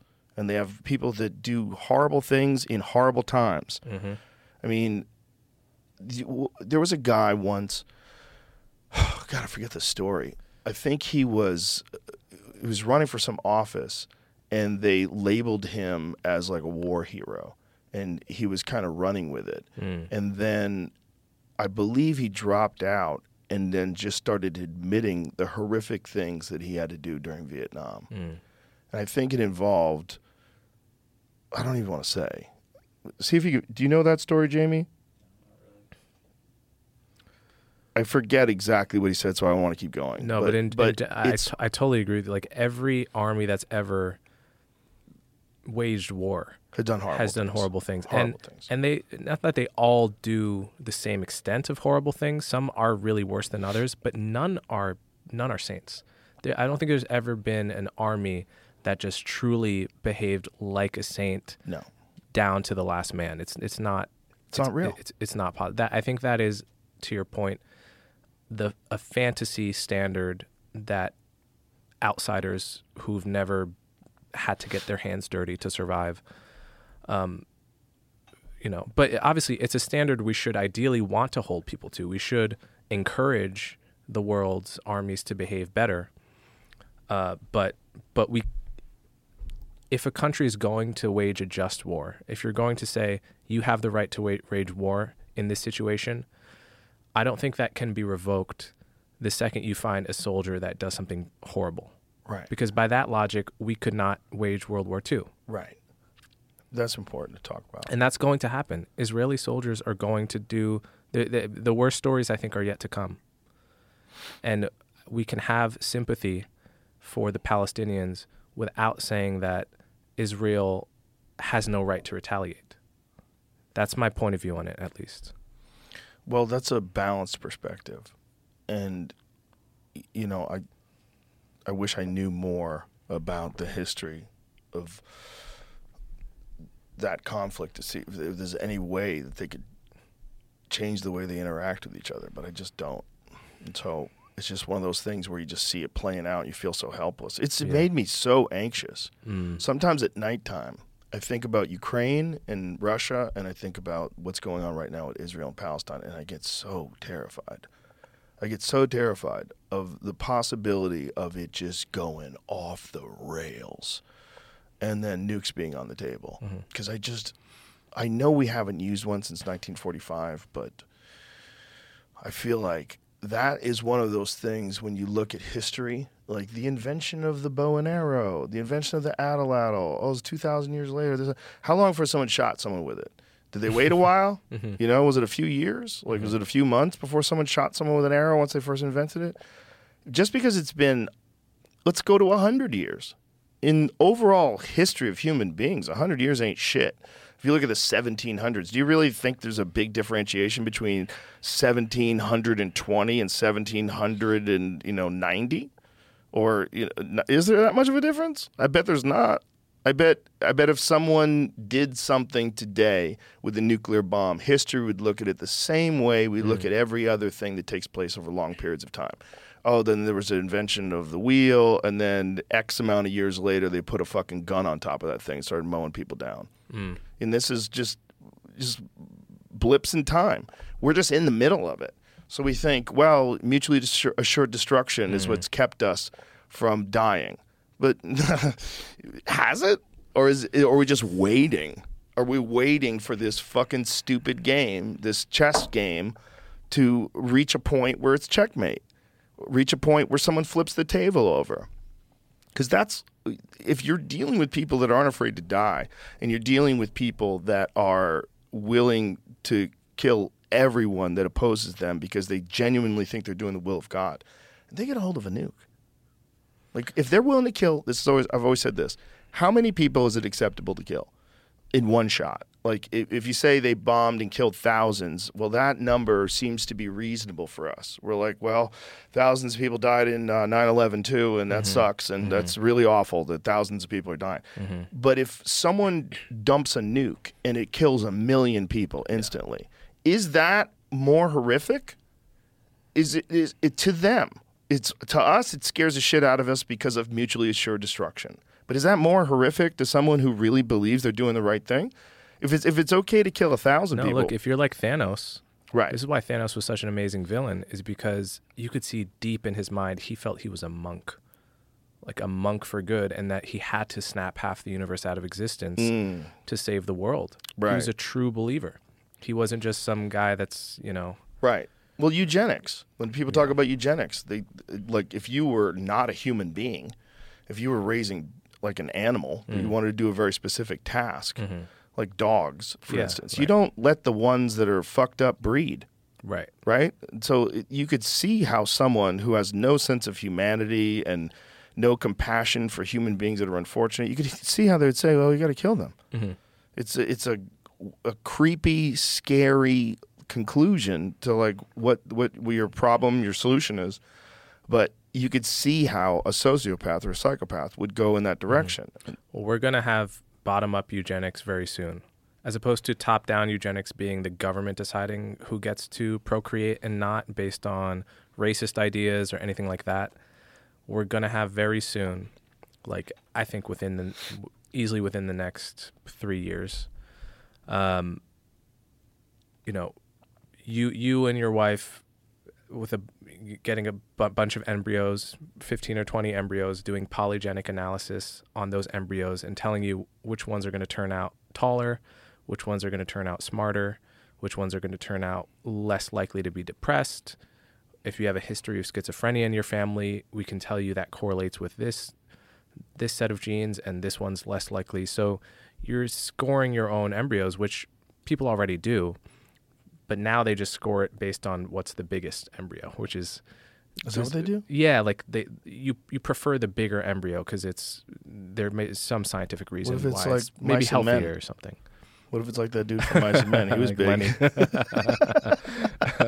That might be the way to go, kids. Yeah. It might not be just bigger. They have some reason, but they're going to get very precise with it very soon because of polygenic analysis. Well, and then there's CRISPR, which they've already used in China, and they supposedly jailed the scientists that did it. What they were saying they were doing is they were doing something with a gene to make people impervious to AIDS. But what really was going on is they were making them smarter. Yeah, see if you can find that, because I know I butchered that. If you're a scientist out there, sorry. So in China, they're doing this. They did it. They did it. They did it. Yeah. Wow. And I believe the international response was, people were pretty scared that this kind of stuff is going on. But here it is. China's CRISPR twins might have had their brains inadvertently enhanced. It was a mistake. Guys, we're just trying to kill this thing that doesn't really kill any people anymore. New research suggests that a controversial gene editing experiment to make children resistant, not even immune, resistant to HIV, may have also enhanced their ability to learn and form memories. Yeah, you don't think that's an accident? I'm sure it's on purpose, but I would hope it's on purpose. That sounds like it sounds good. Great accident. Yeah, like it does look, sound good. if you're a parent, after your kid is born, you're going to spend who knows how many thousands of dollars. If you send them to private school, you're going to send them $20,000 a year for some fancy private school to make them smarter and happier. But you wouldn't invest a little time at the beginning and effort at the beginning to make them smarter. I mean, right, especially if it only costs like a couple $100 or something like that. I get that one is icky and sci-fi, but if you remove that element of it and just look at it for what it is, if it's reliable, why would I not want to make my kids smarter? Smarter people live longer, they're happier, etc. Well, that's pretty clear in the data. So is that clear in the data that smarter people live longer? I think up to a point, smarter people have. But you always hear about that guy. I drank whiskey and smoked cigarettes, and I'm 105 years old, and I feel fucking great. Those guys exist too, man. They do. What's up with those guys? I don't know. They just have, I don't know, amazing dragon genes blood. Other than their brain. But actually, there is I don't know if you've seen this, that one of the smartest guys in the world, IQ-wise, is like a crazy white supremacist. Really? Yeah, he has like a 190 or something IQ. Wait a minute, are you talking about that guy? They did a documentary on him back in the day, the smartest man in the world. He was a bouncer. I don't recall whether he was a bouncer or not. Maybe let's make sure that we're not talking about the same guy, because I don't want to disparage this guy. But this guy they did like a documentary on him. Like he was like a fuck up all through school, but he was just genius, and got moved around a bunch of times, but he's a big, thick guy. He looks like a bouncer. This guy. Man with the world's highest IQ, Christopher Langan, is gaining a following on the far right. Yeah. So are you saying that this guy is a white supremacist? That's what I was. That's what I read. That's what you read where, though? This is 2019. So they've likened him to Alex Jones with a thesaurus. Langan, now in his 60s, has been a curiosity for nearly 25 years, a man who has clocked his own IQ somewhere north of 190. Albert Einstein wasn't quite there, apparently. Who has mostly worked as a bouncer in a bar, never attained any significant professional roles or published any serious academic work. He's been the subject of several profiles from Esquire magazine to Malcolm Gladwell. He makes an appearance in Outliers. The documentarian Errol Morris even interviewed Langan. He's an interesting guy. He's very intelligent. Like when you hear him talk, he's obviously able to retain an incredible amount of information in his brain. But over the years, it says in this article, he has garnered a following that overlaps considerably with fans of the far-right internet content. Okay, overlaps doesn't mean he's far-right, right? We can agree to that. He inveighs against the academic establishment for not accepting his papers about his proprietary theory of everything. He frequently touts his IQ. Okay, so he's got flaws. Inviting the interest of alt-right readers. Okay, what does that mean? Inviting the interest of alt-right readers. Just because people read him. I don't like this style of journalism. I don't like this at all. I'd like them to just quote him. Exactly. Yeah. This is horseshit. Inviting the interest of alt-right. But by the way, I've read that about me. And writers who subscribe to the belief that IQ is racially determined and a sign of racial superiority. Okay, look what he's saying, though. He's inviting the interest. He's not saying this. It's saying he's inviting the interest of people who believe and writers who subscribed to the belief that IQ is racially determined and a sign of racial superiority. It's not him saying that. It's saying that people who like him think something fucked up.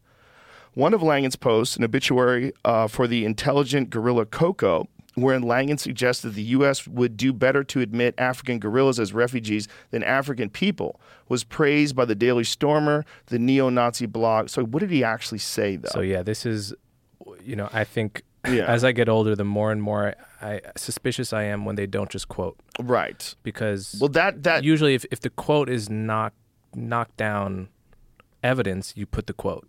Yeah, Jamie, I don't think you should click on that because I think that's just the people that believe that IQ is racially determined. I know, I was but I would like his story that way. right, but okay. I would just like to see what his quote was. I'll find it. Give me a second. Because it seems like they would put that quote in there if that quote was so Probably. if it was such a problem. Why don't But you can't this is why at the end of the day there's no substitute for just listening to the person, the words out of their mouth and making up your own mind. I don't know if that guy has a 190 IQ, but he's obviously very intelligent. Yes. Like, when he talks about things, he's very smart. He's also like a bouncer. Like he's kind of a hard ass and he's got an ego. But he knows he's smart too. I don't like that about people.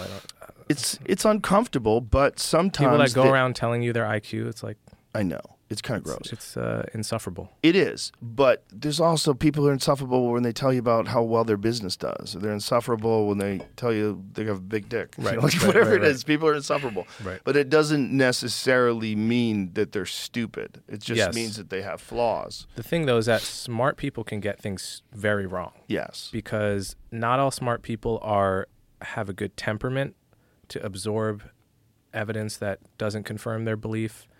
Not all of them are intellectually honest. So to me, I think IQ is one thing, but intellectual honesty and general psychological, mental maturity, emotional maturity, two totally different things. Yeah.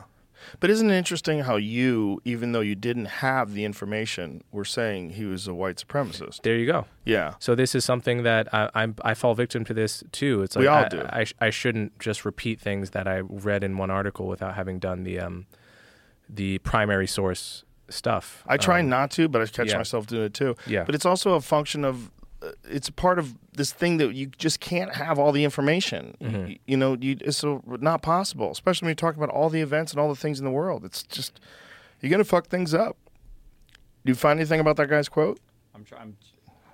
There's a lot about him, so I'm trying to dig through that then. I just like to see the quote that he said about African gorillas. I don't think it's actually a quote. He's got a blog where he talks about. He's got long he's got tons of writings. He's got a Substack. This guy's been writing for a long time. That's why there's so many profiles on him. Mm-hmm. There's videos asking if he's completely made up, if all this is bullshit. Well, I just think he doesn't have the sort of academic. He doesn't have PhDs, and he's not accepted in. It's not so. Even if he's really intelligent, people are going to dismiss him just because he's not a part of that system. Mm-hmm. But I want to know what he said that made them say that. Right. Me too. Because I don't like the way they were framing all the things before that, where they were saying that people who also believe this like him. You can't do that. Because how many people like him? Like, if the guy's got a Substack that has 100,000 followers, and you find 1,000 white supremacists, and you say some people who like that believe that Jews should be exterminated. Like, come on. Right. Like, that's not him. Like, you can't do that. Like, that's bullshit. That's not journalism. You're like pushing a narrative. How a lawyer in a courtroom would grill the other side, right? It's that's not journalism. No, it's not. And it's uncomfortable because this is something that we all fall prey to, and you just openly admitted that you did. Totally. And I have too. I read a headline, and I'm just like, oh, that must be real. Yeah. I don't have the time to get into this. Yeah. I don't have any time. There's not enough time in the world to research all the different things that'll freak you out. But you were talking about just intelligence in general and the ability to manipulate intelligence in embryos. Mm-hmm. And I think that this thing with China, where you're saying that it's overall good to increase a child's intelligence, like who would say that's not good? Like, would you rather your kid be dull-witted? Like, well, this Billy could be dull, or Well, what we can do with CRISPR is by a significant margin increase his ability to memorize things, and you'd go, oh yeah, what do I have to do? It's really safe and effective. We're just going to do this little gene editing, and then all of a sudden Billy's a fucking genius. Of course you would do that. And Yeah, that's just I the would. beginning. That's the beginning. We're going to... But then what happens is they mess up once. Yeah. They make Billy stupid. They make Billy... Maybe Billy's a psychopath. Maybe Billy's an American Psycho. He's really And- smart, but he's a fucking evil person. Right. And there's some massive class action lawsuit against one of the companies. Well, the 'cause company is be now immune. maybe No, they'd be immune because it's for the greater good of the human race. Come on. they'll lobby Congress to make it immune first. 100%. If they've done it with vaccines, they can do it with other things. The precedent's see. been set. We'll see about that. Somehow, I don't know.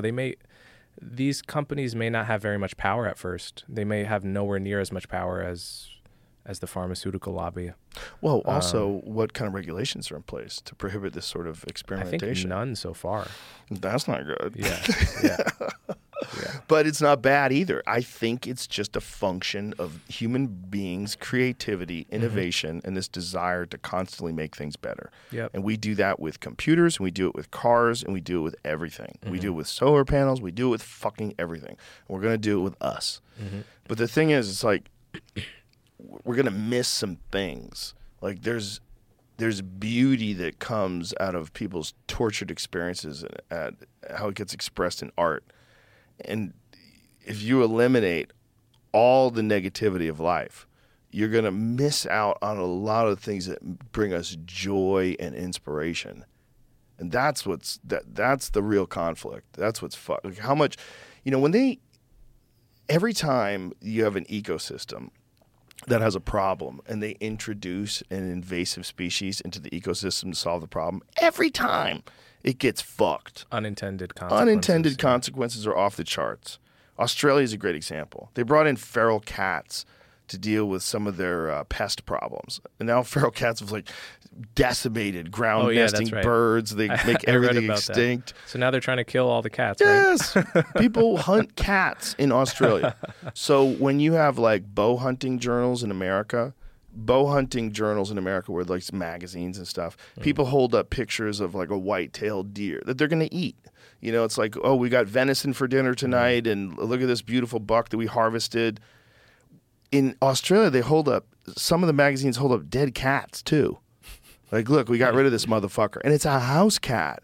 And you're like, yo, that's great. That's for some people, it's like a dog.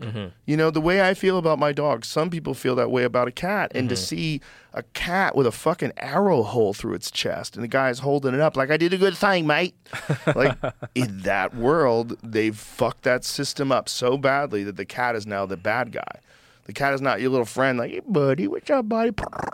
Your little friend. No. Now the cat's the bad guy, and you can shoot him and take pictures of him. So it's the question, if we, through gene editing, get rid of schizophrenia, does that also dial the clock down on creativity in general a bit?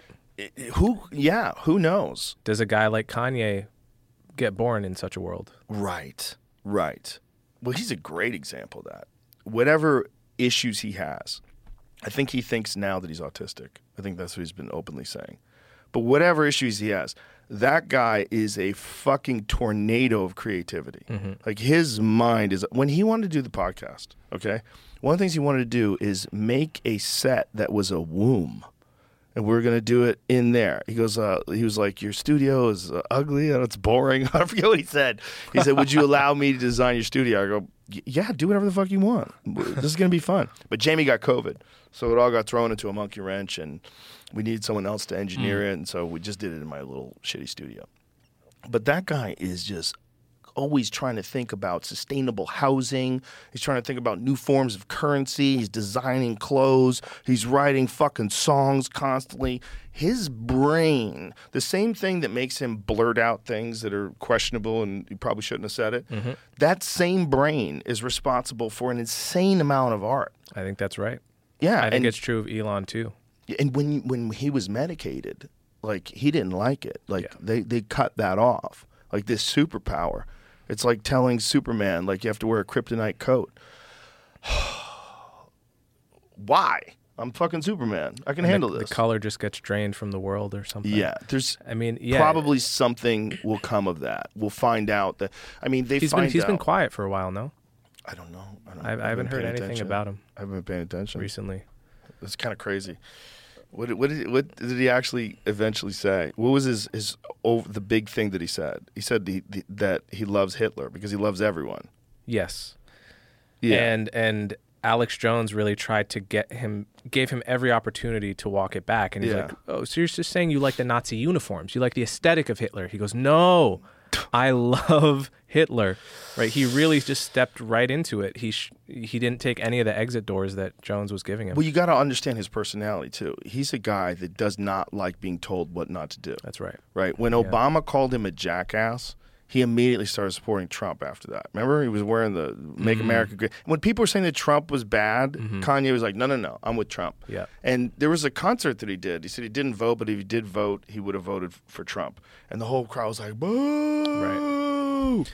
One thing I've noticed about people as I've gotten a little older is that if a strategy has been working for someone their entire life, they're not going to get to 50 years old or 40 years old and suddenly change it when it stops working. Right. So if you're Kanye, you're a random kid from Chicago and you became like a decent producer, but like everyone else, you came to New York with big dreams and you didn't get noticed for a while. And then the second you did get noticed, the second you tried to rap, everyone told you were crazy. And not just everyone, the top experts of rap in hip hop, Jay-Z's record label, the people that would most know say, look, Kanye, you're a good producer, but take it from us. We're the top experts in the world. You don't want to get into the rap game. And he says, you know what? I'm going to do the really dumb thing and say, no, you're all wrong. And then he becomes not just a good rapper, but the best rapper in history, right? So this strategy of a bunch of people that are the smartest people, and then, by the way, he did the same thing with fashion. Everyone, the smartest people in the world said, Kanye, you're a great rapper, but trust us. We know more than anyone in the world about this industry. You can't make it. And then he does it better than them. So a guy for whom that strategy has been working, he's just been calling his shot like Babe Ruth over and over again and getting it every time against the odds. He's not going to wake up at 45 years old and when people say, you can't vote for Trump, he's going to say, yeah, actually, I should listen to them this time. Right. Good point. And I've noticed this about other people too. It's like if they have some weird strategy that's really worked for them, you can't tell them to change it halfway through their life. Yeah. And Elon's the same way. I think it's precisely connected to his extreme success of all the ventures that were supposed to fail, that had you put anyone else at the helm, they would have failed. Tesla, SpaceX. Just constantly having the smartest people in the world tell him he can't do something and then doing it. He's immune to a chorus of very smart, well-meaning people telling him, don't say that, don't do this. Right. Because it's worked for him his whole life. And so I think the point is the flaws people point out in these people, they may be genuine flaws, but they are the flip side of the coin of their success. Yes. They're inseparable. Such a good point. Yeah. Such an important point. And, I think when people get in a situation like we've never seen a person get in a situation like Kanye, where he was one of the biggest entertainers on the planet Earth, if not the biggest. And then all of a sudden becomes persona non grata. Like, that's never really happened before like that. Over words. And a guy who clearly has a penchant for saying things that are outrageous. And he's always done that. And he clearly goes on rants, where I don't even know if he knows where he's going sometimes. Like, he went on a crazy rant when he met with Trump. Did you ever see that one? Yeah, I did. It's one of my favorites. Because Trump is so happy that Kanye is there. He's like, this is great. This is great. I'm just going to listen. Like, if Kanye was opposed to him and was saying the same kind of things, how do you think Trump would respond? It's like, yeah, he would have. What are you talking? Where did you get your education? What kind of talk is this? And see, instead, he's like sitting there going, okay, like Trump's smart. He's sitting there, he's letting Kanye rant. And Kanye is trying to change Make America Great Again to Make America Great or something, or Keep America. I forget what he was going, but he had this idea in his head that he had this was bad for black people and we want to make it change into this thing. And like, it's just a wild dude. He's a wild dude. I think he's a bad person. He's not a bad person by any stretch of the imagination. I don't think he's going to be persona non grata forever. No, he's talented, man. That motherfucker will put out a new album and it'll be a banger. Everyone will listen to it, and for most people, all will be forgiven. Especially, I think people will give him a pass because of mental illness. Like, I don't think he'll be canceled forever. No, he's too good. Yeah, he's too good. To this day, people listen to Michael Jackson music. Yeah. To this day. I Want to Rock With You comes on, and everybody goes, oh, man. You don't think, oh, that's that guy who went crazy and had wild facial reconstructive surgery and may or may not have molested kids. You don't think that. You think that guy was so fucking good.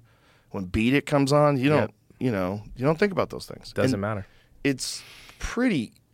I do remember there was like 1 week where people considered not listening to Michael Jackson. And then everyone at the same time was like, too good. It's too good. It's too good. It's too good. Got to be starting something. When you hear some of those songs, you're like, God damn, that dude was good. Yeah. He was so good that they played him on rock and roll radio in Boston. I remember I was in Boston, and it was WCOZ, which was like the local rock station we would all listen to. It was mostly like classic rock, like Aerosmith and Led Zeppelin and shit. And the DJ comes on. This is back when DJs can still play whatever they wanted to play. And he came on and he said, look, I know this isn't rock and roll, but I'm going to play it anyway because it's so good. Trust me. And he played Billie Jean. Oh. And it was so good that people didn't give a fuck that it was Michael Jackson. They didn't think it was disco or any. They didn't give it a label. They're like, wow. Yeah. Undeniable. Just undeniable. And that's Kanye. Kanye's got some bangers. Oh, yeah. I got Kanye in about 10 songs on my Green Room playlist. And when we're in the mothership and those songs come on, everybody's like, oh, shit, here's another one. He had so many of them. So many of them. So many of them. And that's that same mind. That same mind that says crazy shit. That same mind is just fucking going. It's just going in a bunch of different directions with like a fucking 1,000 horsepower engine, and we're out here in Civics. Yeah, exactly. That's what's going on. The rest of us are not like that. No, I mean, we're different. We're different, and we need people like that. We just need them to not say things that hurt people's feelings. Yeah. And don't say things that disparage entire groups of people. And I don't think he means to do that. I don't think anybody. I don't think he's a bad person by any stretch of the imagination. But I think we have to recognize that there's some mental illness that is extremely beneficial. Yeah. And that when these people are behaving and expressing themselves in a certain way, they're just unwell. And it might be momentarily. There's people that get into manic states and they say things, and then they have to call people back and say, I'm so sorry. I was freaking out. I'm not supposed to be drinking, and I drank, and I'm on this medication, and I fucked up. And it's like, yeah, okay. But as a society, just cast someone. I mean, like Adidas stopped their contracts with them, and everybody stopped doing business with them. It's like, wow. I don't think you get rid of bad ideas by doing that. No, and so everything I said about Israel on your podcast, no one can say that I'm a Hamas defender, right? I'm very pro-Israel. But there are people right now that, for expressing pro-Hamas beliefs, are being, there's companies saying we're never going to hire you to college kids. There's all kinds of stuff like this is going on, where I'm totally against it. I think people should be absolutely free to make these stupid arguments, and we should inform them. We should argue, right? We should have a conversation, right? But even when it's like a really bad belief. But do you think that you would want someone to work for you if you found out that they were pro-terrorist? Like no, probably not. Like if you found if some guy says he's into ISIS, no, and wants to work for your company, like you would say, "Hey, I'm not going to hire you because you've decided that you're pro-Taliban." I wonder about that.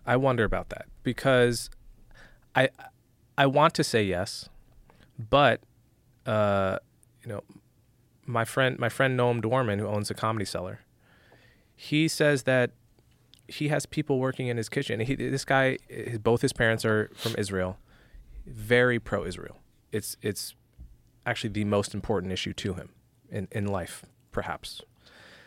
He has people working in his kitchen from the Middle East that believe all the propaganda, all the anti-Semitic propaganda that they've been fed, that many people in the Arab world are fed. They believe the Jews are controlling the media, the Jews are everything, right? And they're totally anti-Israel.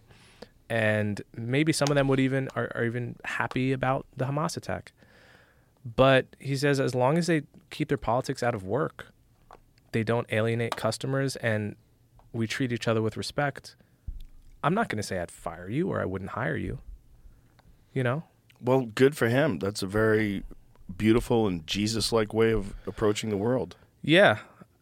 I mean, but I think ideally it should be more and more the way we approach the world, because I don't think you persuade people by persecuting them. Right.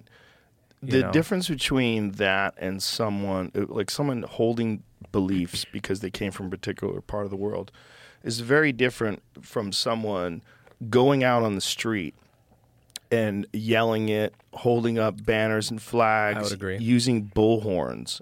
And that is what someone might do at a protest.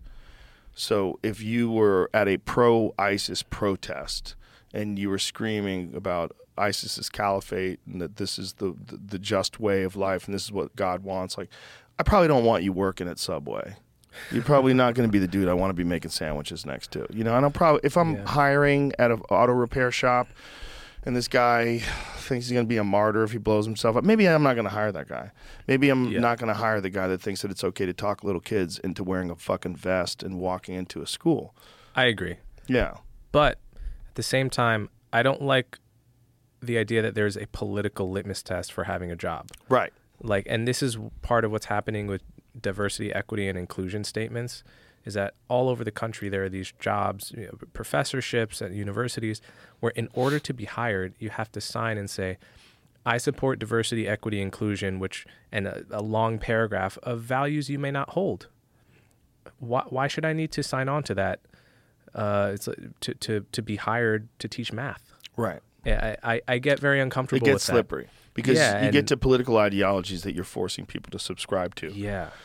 I mean, it is a slippery slope, right? I mean, if you were a Catholic and you would not hire Baptists, because not Baptists were fools, you only believe in hiring Catholics, that would get weird, you know? But those, we're okay in that sense that most people of differing Christian persuasions are comfortable with each other. Lutherans are comfortable around Methodists, and they look at Baptists the same way they look at Catholics. Or maybe they look at Mormons weird. You know, Mormons that's a weird one. But they're very nice though. They're the nicest people. Yeah. But it's very common for people of different branches of Christianity to work together and have no problems. Mm-hmm. But it's when things get weird is when you decide, like, one thing is way worse than the other thing, or one thing opposes the existence of another thing. Now we're getting to extreme differences, like if the difference between the Hamas and Israel. Like if you're getting to that. Or if you're getting to, Nazis and the Jews, or if you're getting to, there's things that you can get to where you're like, okay, this is valid, Yeah. These are valid reasons to not be worried. But if you do that and it keeps pushing in a certain direction, it could get to Catholics hating the Protestants. And that's what the fuck happened in Ireland. Mm-hmm. They were blowing each other up. Mm-hmm. I mean, when I went to Belfast, Northern Ireland, for a UFC once, there's police cars that are covered with like steel plates to bomb-proof them. Wow. Have you ever seen it? It's No. wild. It's wild. And the people that live there, there's people that are there right now that still remember the IRA and they remember all the bombings and the terrorists and the horrible things that people from both sides of Ireland did to each other. They're two totally different countries. Northern Ireland's a completely different country than Ireland because of that, and because and a lot of it was wrapped up in religion. And I mean, we don't want to think that could happen, but whenever you have this thing where you're against someone who's not on your team, that could take place. You could have like a peaceful coexistence, like Baptists do with Methodists.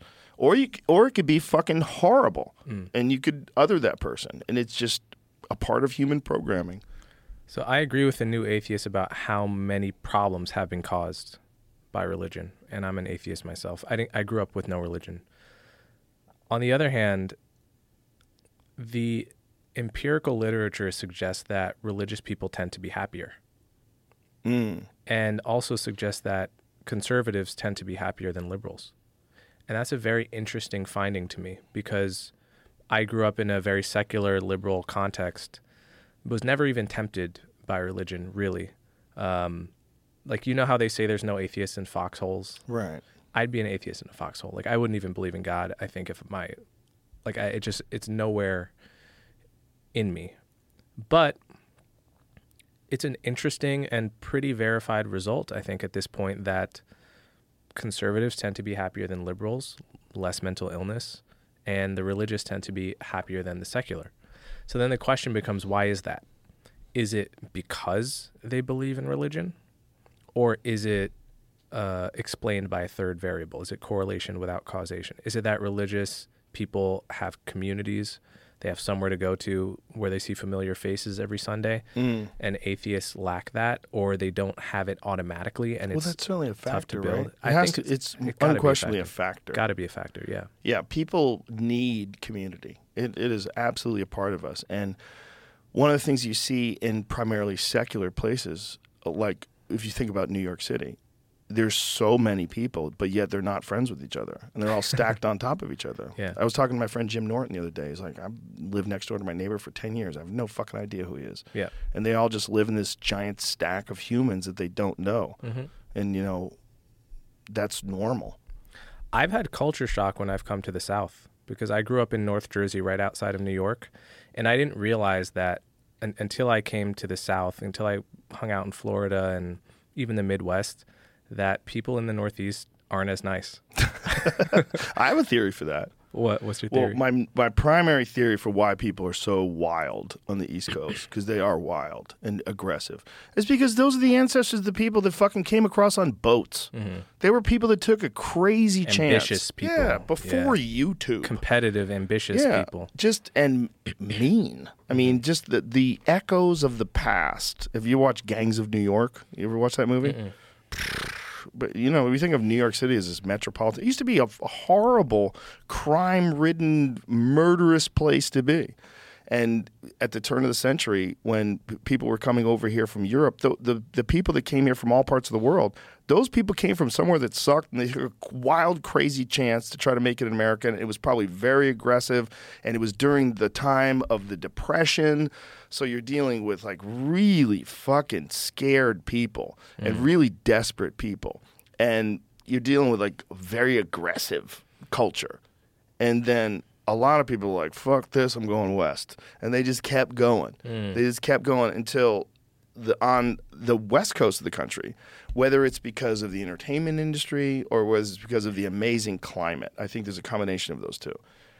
That became like the most progressive, the least aggressive, the most open-minded. Like when I used to hear about fighters coming from California, I'd be like, how good could he be? That's what I used to think when I was a kid.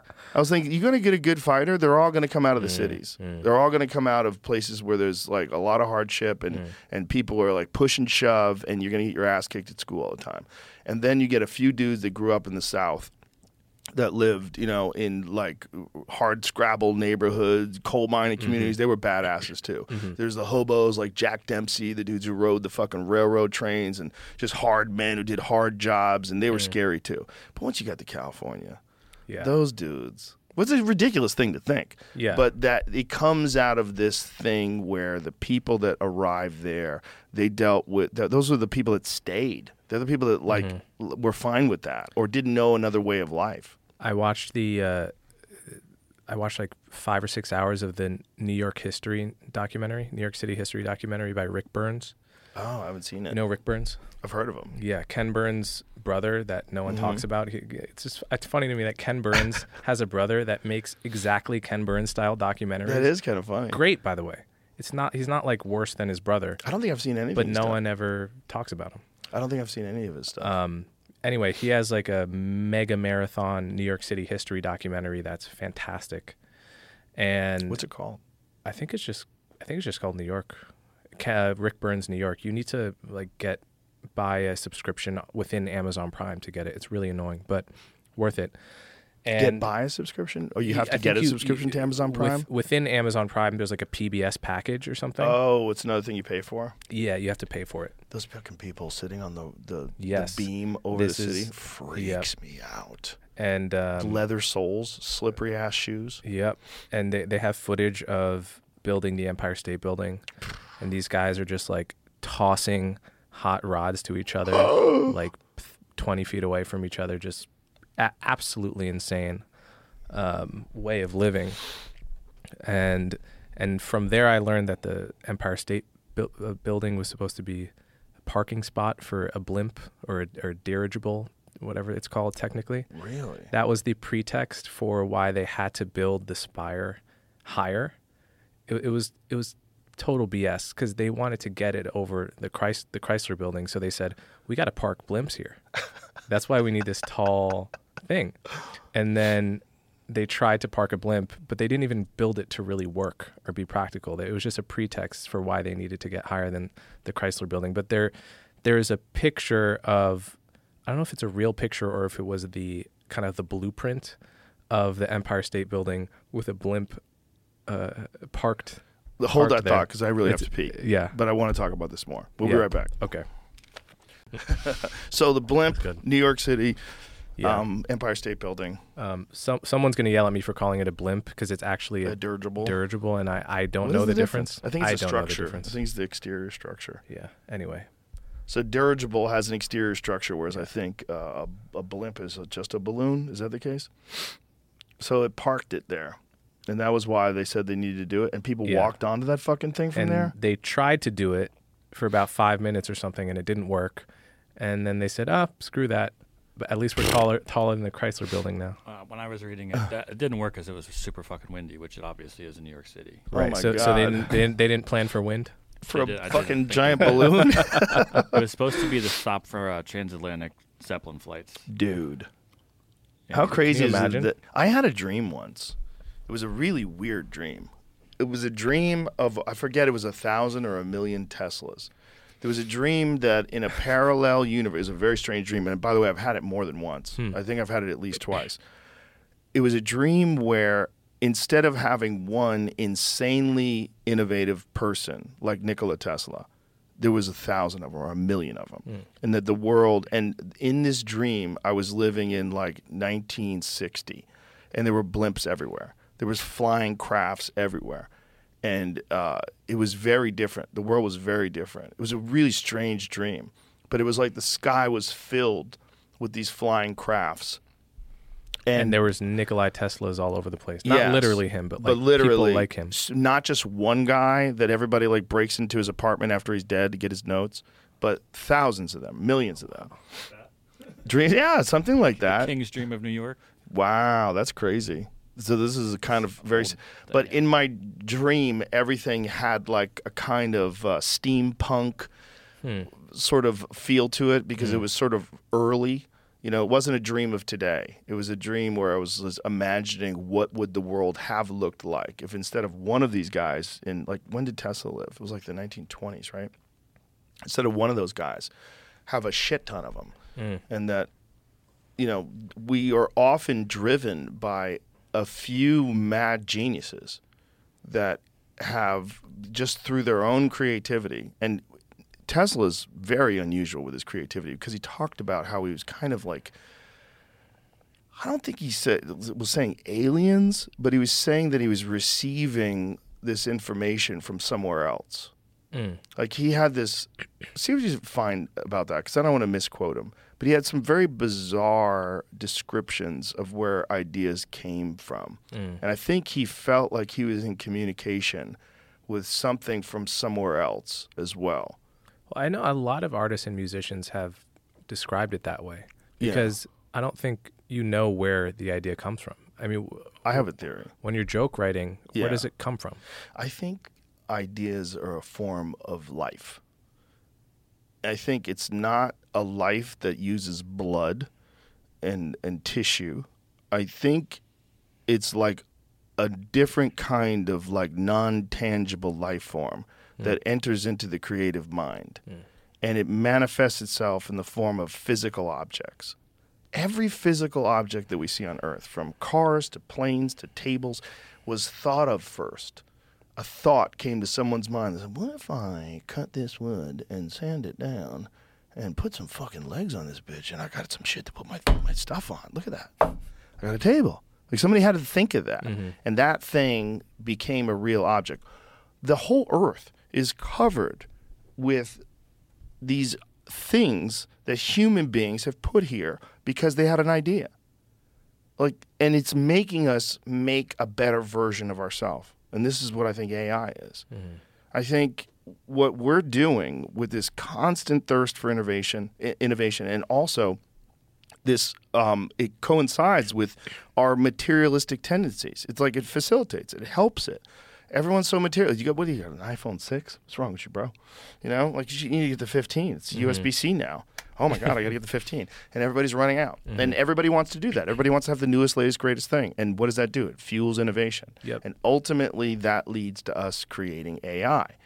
And this is where we find ourselves. And we find ourselves in this weird situation. We're like, okay, who's in control of AI? And if someone really does invent a better form of AI and uses it to hijack the economic system, to hijack, who knows? Just you have insane amounts of power if you have an insane mind and the ability to innovate far beyond the capabilities of the human mind. Some people have been arguing, I think they're probably right, that the safest way to build AI is to have lots of people build it separately, because then no one AI will be decentralized. Right. Rather than try from the top down, the government to say, okay, we got to build this safely. We're going to take charge. We're going to regulate everything. We're going to make you put the seatbelt on. To have multiple parties at the same time all over the world doing AI, it may guarantee or may help ensure that no one of them becomes so powerful that they exist unopposed by others. Well, it would be very irresponsible if you were a superpower and you didn't do work with AI. And China does, or Russia does, or Iran does. That would be irresponsible. So you'd really kind of have to do that. So you remember when people were asking for a 6-month pause? Yeah. You heard about that? Yeah. China's not going to pause. I mean, this is sometimes the smartest people in the world don't have common sense. Well, they would like the international scientific community to get on board with that, but they don't have that option in certain parts of the world. They just don't. They just don't. And when it's something like AI, something that does have the power to radically transform everything that we see around us, and is probably doing it right now with algorithms that manipulate people's perspectives on all sorts of things. You know, how much of the Twitter beef with the bots and all that stuff, how many of those fake accounts are being run by AI? How many of them are being generated by programs? I would assume at this point it's not zero. It's not zero. And we know that that's a real factor in making sure that people are constantly pissed off at each other and fighting back and forth. There's just certain foreign and domestic interests that have a vested responsibility to do that. Like, this is what they're trying to do. Like, this is my job. I got to go out and make people mad about abortion. I got to go out and make people mad about the border. I got to go out and make people mad about this. And they're running programs that are having people argue with people, like, constantly, all the time. I mean, I'm sure you've seen when someone will like highlight some sort of a tweet about a particular thing, and then you put that tweet in a search engine and you will see thousands of people tweeting the exact same thing. Wow. Yeah. It's wild. It's wild. And there's less sophisticated versions and more sophisticated versions. And then there's actual physical bad actors, human beings that are doing it, you know, and they're doing it very creatively. And that was one of the things that Renee DiResta investigated when she was looking into what was going on with Facebook and these troll farms and the Internet Research Agency in Russia and how they were manipulating social media arguments. One of the things she noticed that they had organized a Texas secession rally right across the street from some Islamic rally. And did people show up? Yeah. Sure, people showed up. I think I learned from her, too, that they had organized a BLM rally and people showed up. That's wild. They also organized, well, one of the crazy things they did was out of the top 20 Christian Facebook sites, 19 of them were run by troll farms. Wow. So all the, the hateful rhetoric and all the, all that stuff run by people who are just trying to get people angry at each other.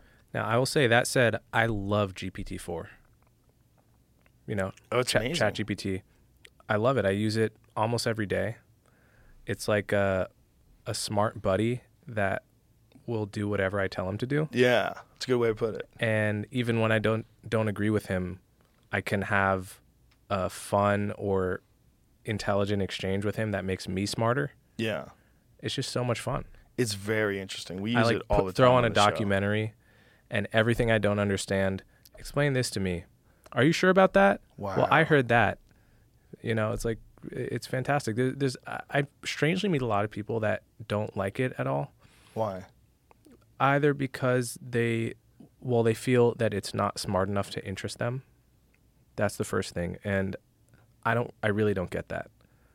It's smart enough to be interesting. It's smarter than a lot of people. Why would they say it's not smart enough to interest them? I hear this all the time. They say, "Oh, it's not really that intelligent. It's just feeding you talking points. It can't really think, for itself." Come on, man. If you don't see that as the seed of something that's going to be infinitely more intelligent than human beings, you're foolish. I think so too. Yeah, that's a person that ship has sailed. Yeah, but then, that falls into this, people don't want to be duped by things. They don't want to be the person that fell for the hype. Yeah, exactly. Yeah, well, the hype is real this time. Well, it's real as fuck. If you don't, a lot of people are still on 3.5 because they don't want to or can't pay $20 a month. Go to GPT-4 and really have a conversation with it about anything. Tell me it's not smart. It's very smart. Yeah. And it's also just the beginning. I had Sam Altman on the podcast. We had a pretty long discussion about this. And I feel like it's inevitable. And I think it was a part of our history before it was ever written. We are going to make a better version of ourselves. And one of the things we're going to do first is create some sort of sentient intelligence that may or may not be physical. Mm-hmm. It may exist only in terms of running programs, but it's going to be smarter than us. And one day someone's going to put that in a physical object, or one day we're going to allow that thing into our own brains. We're going to develop some sort of an ability to utilize that, and a universal language would be one of the quickest things that it could do. So it would change the way people communicate with each other, because there would be no longer neither a cultural boundary nor a language boundary. You'll be able to understand the way a person thinks based on their actual thoughts versus the rhetoric, and what they're thinking and saying might be two different things. But you'll be able to recognize that instantaneously. There'll be no ability to lie. There'll be no bottleneck between information and your ability to acquire it. It'll be instantaneous. And I think we're going to change what we are fundamentally. And it may overall be the thing that saves us. Because if we truly can understand that we are all connected and we are all the same thing, and that the only thing that separates us is where we were from, how we grew up, who we were influenced by, what our genes are, what our environment is, all these variables. But the core of what we are is just human beings. And maybe through a universal language and an ability to communicate universally, like across no boundaries, no boundaries for expression, no boundaries for understanding. No misconstrued things, no things taken out of context, the ability to recognize the actual thing, and you to be able to recognize what you are too, because people will confront you. Like the people that read your thoughts and know your mind will be able to show you the error. It'll be almost impossible after a certain point in time to have distorted perspectives, because you won't just be a biological human being. You'll be a biological human being that is interfaced with an insanely intelligent technology that allows you to elevate everything around you.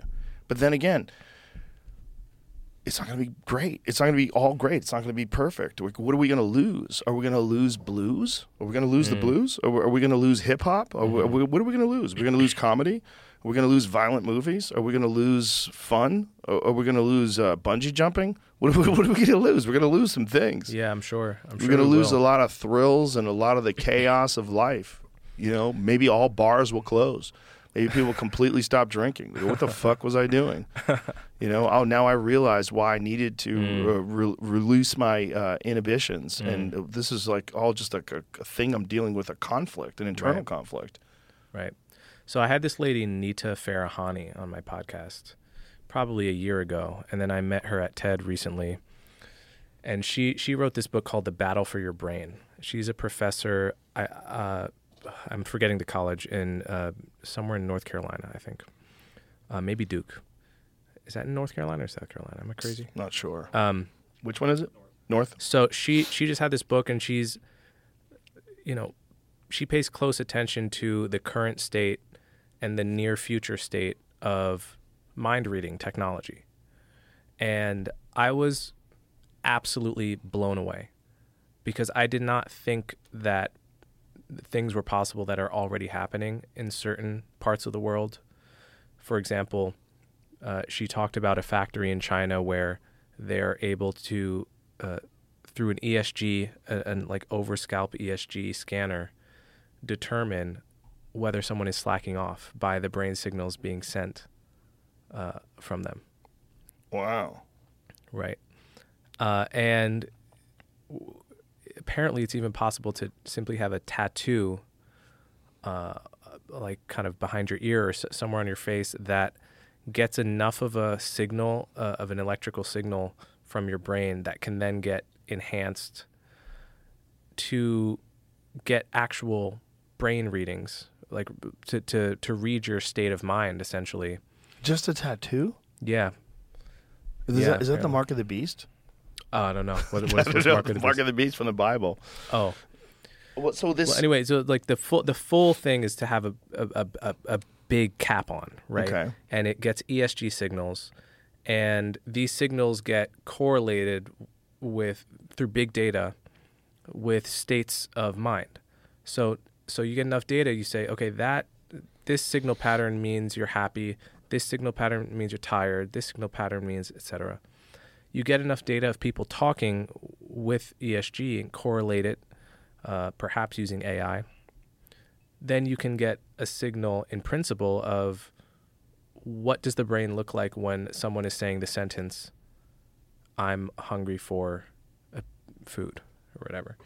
In principle, you can mind read with this, right? You can read if and this apparently has been done in India according to Farahani. If you're in a courtroom and you ask a witness, have you seen this murder weapon before? They can lie, but there's a neural signature to recognition. This has been this is very controversial. This is fMRI, correct? Is that what we're talking about? She's talking mostly about ESG. ESG. Yeah. So I know that there was, when you brought up India, I know that there was a trial where someone was convicted of, I think the term was functional knowledge of the crime scene. Right. But I talked to a neuroscientist that said that would never fly over here. Right. And that it was something about the court system where this person was convicted that if you had that it's simple. You remember when there was seismologists in Italy that were sued because they didn't accurately predict an earthquake? Do you remember that? No. See if you can find that. Yeah, there was they literally had to go to trial. They had to be acquitted because they were being accused of either negligence or some sort of I forget exactly what the charge was, but they were essentially not understanding seismology and the unpredictable nature of the movement of the earth. Italian seismologists cleared of manslaughter. So they were going to charge them with manslaughter.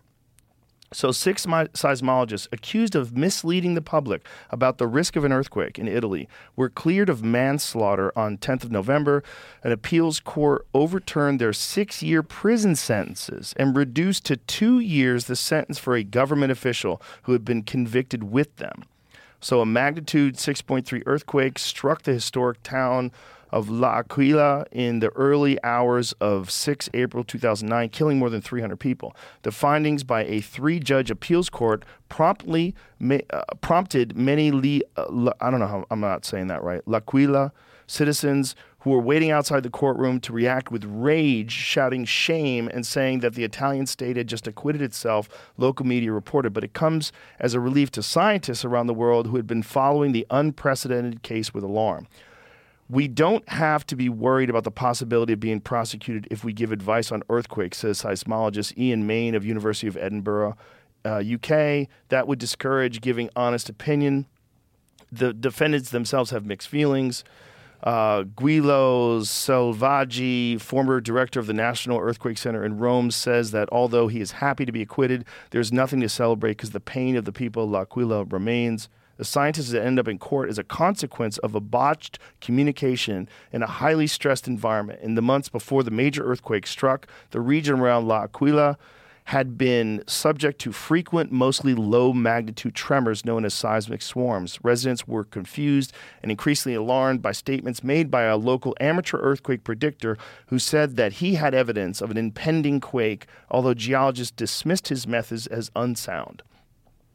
A commission of experts met on 31 March 2009 to assess the scientific evidence and advise the government. According to the prosecution, a press conference after this meeting attended by acting president of the commission, volcanologist Franco Barberi of the University of Roma Tre, and the government official Bernardo Di Bernardinis, then directly... Parents with that name named their kid Bernardo Di Bernardinis. And then deputy director of the Italian Civil Protection Department conveyed a reassuring message that a major earthquake was not on the cards. Okay, so the earthquake happened, and so they charged these people with manslaughter. As a consequence, the television interview recorded shortly after the meeting, but aired shortly before the meeting, but aired after it. Di Bernardinis, who is now president of the Institute for Environmental Research and Protection in Rome, says that the scientific community tells me there is no danger because there is an ongoing discharge of energy during the seismic swarm. As a consequence, according to the prosecution, when the earthquake struck on 6 April 2029, people chose to stay indoors instead of stepping outside as they otherwise would have done and died as their homes collapsed. All 7 members of the expert commission were found guilty of manslaughter. And this is 2012. This is pretty recently. After a 13-month trial that transfixed the international scientific community. But I think... charging them with manslaughter is fucking crazy. It's insane. I don't think they're basing it on what they know about earthquakes. And earthquakes are unpredictable. How predictable are earthquakes to begin with? Not very predictable. Yeah, that's what I was never under the impression that they could be predicted super easily. Oh, brain scanning in Chinese factories probably doesn't work if it's happening at all. And this is, do you remember that video that we watched, Jamie? What was that from? Where the girl was sitting in her desk and she was having fantasies about a coworker and, was trying to not have these. Then someone in her office, because of their brain scanning, got convicted of fraud. Oh, no, I didn't see someone that she was directly involved with in some sort of a meeting. It's a cartoon, but it's trying to paint, I think it's a World Economic Forum thing. Is it? They're trying to predict this rosy version of a much more productive future if you just submit to letting the company that you work for read your fucking mind. Yeah. Why? And the things that she's citing it's really fascinating. But she's talking about how much better her productivity is, and she's getting more work done. She's much more focused because they know when she's not. And that this is somehow. You know that video? Do you remember it? So I don't know if that China factory story ends up being true, but Farahani has a lot of other examples in her book of studies that have been done and what's possible. And she has this worry about this notion of cognitive liberty, that soon we're going to have to decide if the right to privacy extends to our brain data. Right. Well, we've already submitted to this idea that a company can mandate whether you get vaccinated, even when it was preposterous. We submitted to that. Yeah. There was people that I know that had COVID, recovered from COVID, and were required to get vaccinated in order to participate in certain television programs and certain movie programs. I know a professor, a music professor, that was required to get the booster. Already double vaxxed and had gotten COVID, was required to get the booster on pain of lost work, of not being able to teach. Yeah, and I had a friend that was doing a television show, and the exact same thing. He had gotten COVID, he had gotten vaccinated, but he hadn't gotten boosted. And they required him to get. He's like, I've already recovered from COVID. Like, it's totally unscientific. And they required him, and he had to do it. And I think part of the reason why, you know, someone like RFK has so much support and enthusiasm is because there's all these people that didn't have Zoom professions, that didn't work from home, right? That for whom a paycheck was meaningful, who were forced into this thing. Not forced. I shouldn't say forced. Were pressured. Were pressured into additional things that they didn't need. Yeah. And that has caused an understandable backlash. And I think there's obviously an age element to this too. Vaccines were far more important for older folks than for younger folks. And so I think people have really failed to take the compassionate angle towards why people are so interested in a guy like RFK, and that is definitely part of it. 100%. Yeah. We're in a strange new territory. We're in a strange new territory with human discourse. We're in a strange new territory with AI. We're in a strange new territory with global conflicts. This is a wild time. Because think about the social media coverage of the Israel-Palestine issue. This is one of the first times where you don't need the mainstream news at all to get your information. In fact, the mainstream news is slower than Twitter. I've been following the hospital story the past 48 hours. All of the mainstream news outlets are like 10 hours behind Twitter. That's very interesting. It's very interesting. Yeah. Well, they don't have the confinements. So they're going to, like you said before, they're not professionals, so they're going to get things wrong too. And there's always that. There's a lot of that kind of stuff that goes on. But generally that gets sorted out with free speech. Right. If people are paying attention. But the problem is some people only pay attention to the initial assertions, and then afterwards they miss the corrections. That's right. And there's a lot of people that are doing that now. I've watched people today talk about Israel bombing that hospital. I saw it today. Someone who, you know, who's talking about it that I follow. I'm like, there are some people that are never going to get the correction. No, they're not going to get it. Yeah. They're going to still be saying it in a year. Yeah. Well, you're going to always have that.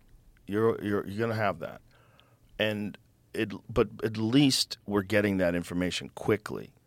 Like, the correction was quick as opposed to the way it would have been in 1967.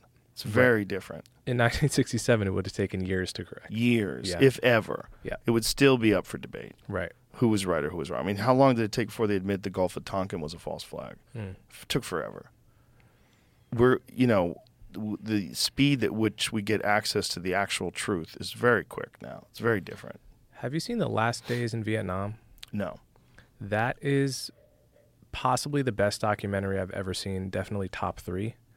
I was blown away. It's just a documentary about our pullout from Vietnam and our efforts to get South Vietnamese out. The fact that we waited so long to admit the war was fully lost and that we had to leave. There were people just clinging to the myth that we could still be there a little bit longer. And the total logistical failure of it, that people were just trying to find helicopters from anywhere in the world to get people off of the rooftop of the embassy, and all the South Vietnamese that we abandoned that ended up in concentration camps. It was one of maybe the best war-related documentary I've ever seen in my life. Wow. It was, I teared up. It was just incredible. It's just so horrible. And it was very reminiscent of our exit from Afghanistan as well. When you look at how many people we abandoned to the Taliban, who were our collaborators who worked with us, it's heartbreaking. Yeah, it's horrific. And again, it points to this thing that we were speaking of earlier, that we would think that we would know better by now, that we've learned from the horrors of the past, but apparently we haven't. There's also the realities of war that are available to you now. Like, how much Russian-Ukraine footage have you seen from people's GoPros and cell phone footage? It's insane. You get to see like actual videos of war crimes, torture. I saw a guy get murdered with a sledgehammer. You're seeing people get shot when they're on the ground. You're seeing like real high-resolution footage of some really horrific shit. That is what actual war is. Not this sort of sterilized, I support this because I got a flag on my Twitter bio, and you go over there and do the right thing, and it's a moral imperative that we support these people. Like, that's the actual reality of what you're supporting. War is hell. It's hell. It's hell. The apocalypse exists. It just doesn't exist right here.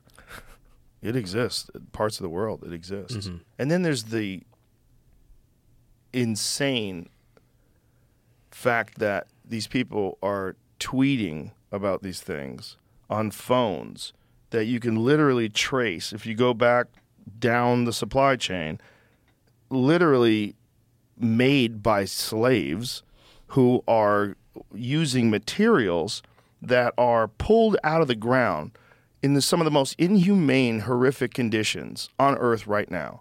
That pregnant women carrying their babies on their back, are digging cobalt out of the ground. And that's getting into your phone, and that's what you're using to tweet about inequality. It's wild. You know what? I read this book recently called In Defense of Capitalism by, I think he's like a Northern European guy. And he mentioned this episode where UNESCO banned child labor in either in Pakistan or Bangladesh, and did a follow-up study of the kids that were no longer in those child labor factories. And some crazy proportion of them had gone into child prostitution because that was their alternative. Their alternatives in life were work in the factory or sell your body. Oh my God. And so the question becomes, the people working in those cobalt mines, what are their alternatives? Realistically, from their perspective. What is this cobalt mine better than that they're choosing to come here, if they are choosing? If they're not choosing, then they're slaves. You know. Right. It's a very grim reality. It's a very grim reality that's currently happening.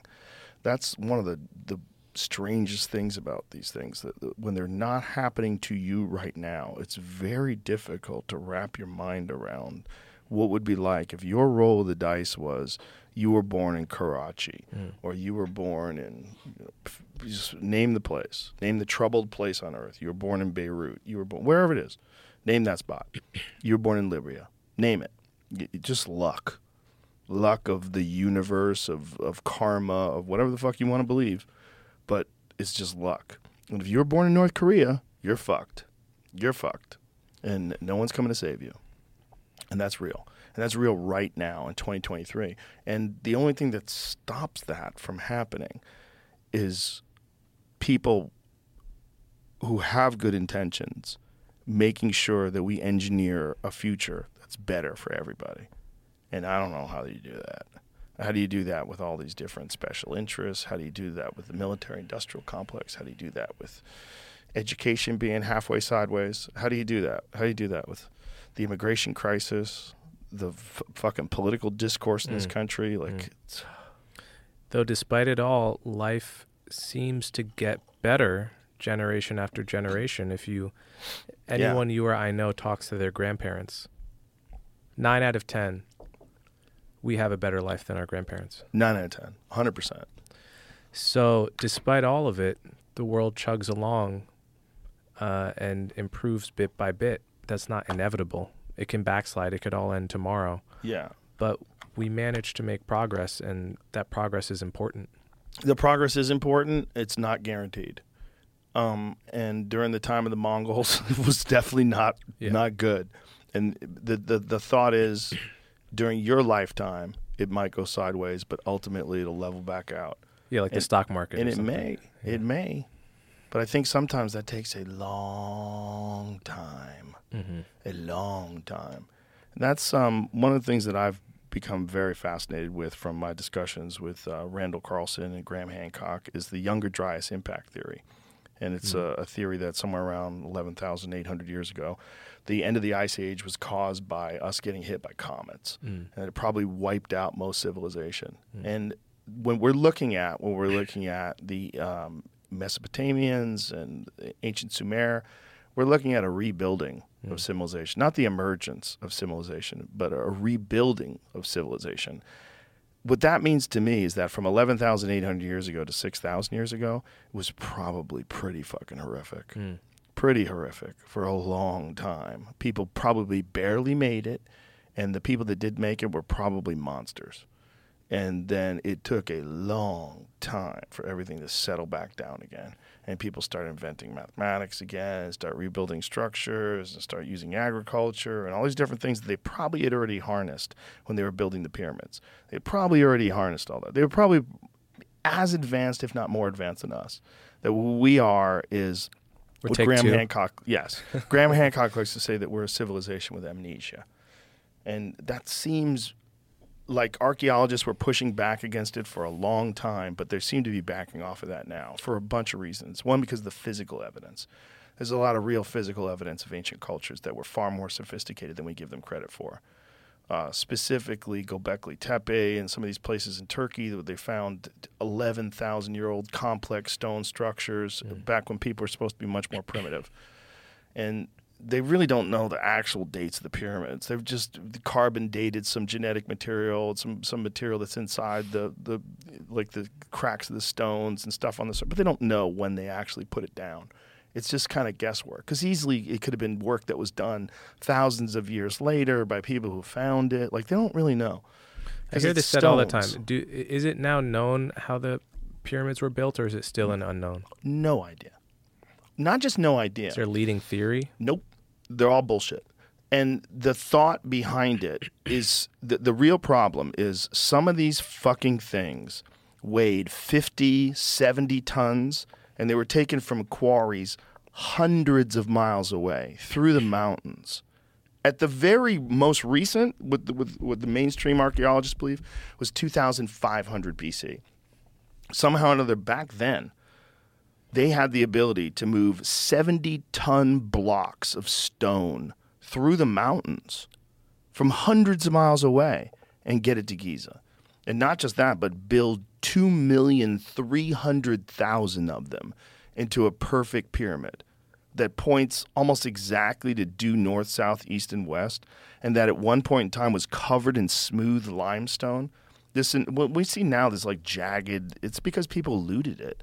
And they took the limestone off the surface of the pyramid. People are monsters. They found this thing that far more intelligent people built a long fucking time ago, and they rummaged through it and stole shit. But whoever those people were and whatever they did and how they did it and how long ago they did it, what they did we can't do today, no matter what anybody says. I think the number was, if they cut and placed 10 stones a day, it would take you 600 plus years to make one pyramid. 10 of these massive stones that they move into place 4,000 plus years ago, at least.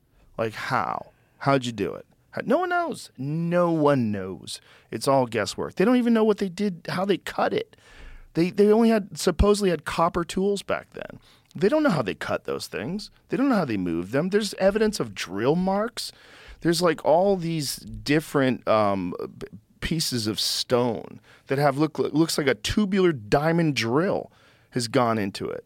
They don't know what the fuck that is. So Graham Hancock's theory is then that this was an advanced civilization that got destroyed? Not just his, but many people now are coming on board with this. But there's also core samples. They've taken core samples of Earth, and when they get to that point in time at 11,800 years ago, they find high levels of iridium in certain parts of the Earth, which is very common in space and very rare on Earth. They also find nanodiamonds that come from impacts and I think they call it tritonite or trinitite, like after the Trinity bomb, because when they detonated the Trinity bomb, they found this same sort of microglass because of the explosion. It's just extreme amount of energy slamming into dirt, and it makes these microdiamonds. And they find those also at that level of 11,800 years. And they think it was not just that one time. They think it probably happened again somewhere around 10,000 years ago as well, maybe multiple times throughout history. And they think it's also the same comet storm that we passed through that led to the Tunguska event. Do you know about that? Mm-mm. I think that was in the 1920s. There was an area of Siberia where I think it was like more than 1 million acres of trees were devastated. And what they think happened was we passed through that comet shower and something blew up in the environment upon re-entry, entry into our environment, into our atmosphere, and blew up over. It didn't actually impact, but it detonated above it. And I think to this day, it's still flattened. To this day, I don't think there's trees there. Why would it detonate above it? Just on re-entry, sometimes they blow up. Shooting stars. Oh, when you see a shooting star and it gets really bright and then it stops, that's because it's burned up upon entry. Right. But something might be so big that when it burns up upon entry, it just explodes. And this Tunguska event, there's wild speculation. I was listening to a Radiolab podcast where there was a scientist that was speculating that perhaps it was a very tiny black hole that impacted the Earth. But there's a lot of debate as to whether or not that's valid. I don't know. I'm not smart enough to understand that.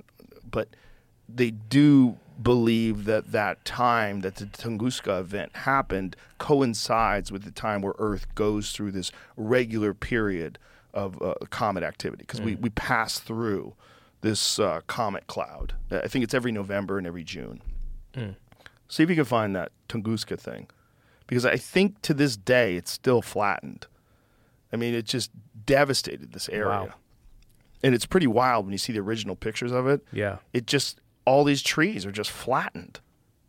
It's like that's what it looks like now, still to this day, which is crazy. But if you look at the other images of what it looked like when they discovered it, after it happened, I mean, just imagine. So you have this dense forest. If you see that black and white, Jamie, the color image again, the color image of what it looks like now. Now imagine what it looked like back then. Well, that whole area was covered with trees too. And something detonated, they think, right above it. And it just, boom, just flattened out everything. Wow. Yeah, so it was 1908. That's what it was. And they think that this has happened many, many, many times in human history. They found these big impact sites in Greenland. They found them off the coast of Australia. They found these things, obviously, where the dinosaurs died, off of Mexico. That happens. That's a thing that happens. And when it does happen, we get knocked back into the fucking Stone Age. And the same thing could happen with nuclear war. It could be the same thing, same kind of thing, where we reach this incredible level of sophistication, but everything that our sophistication is based on in terms of your ability to acquire that information is all either electronic or paper. I mean, all that stuff is like so easy to destroy. It's like if we didn't have computers, if we died, if there was some Walking Dead type situation, and all the people that run computers and all the people that run the power grid, they all die. And then we have these hard drives 400 or 500 years from now. They're not going to be worth anything anymore. They're going to be gone. They're going to be laying around. They won't feed us. They're not gonna, you can't light them on fire to cook food over. So we're just going to leave them on the ground.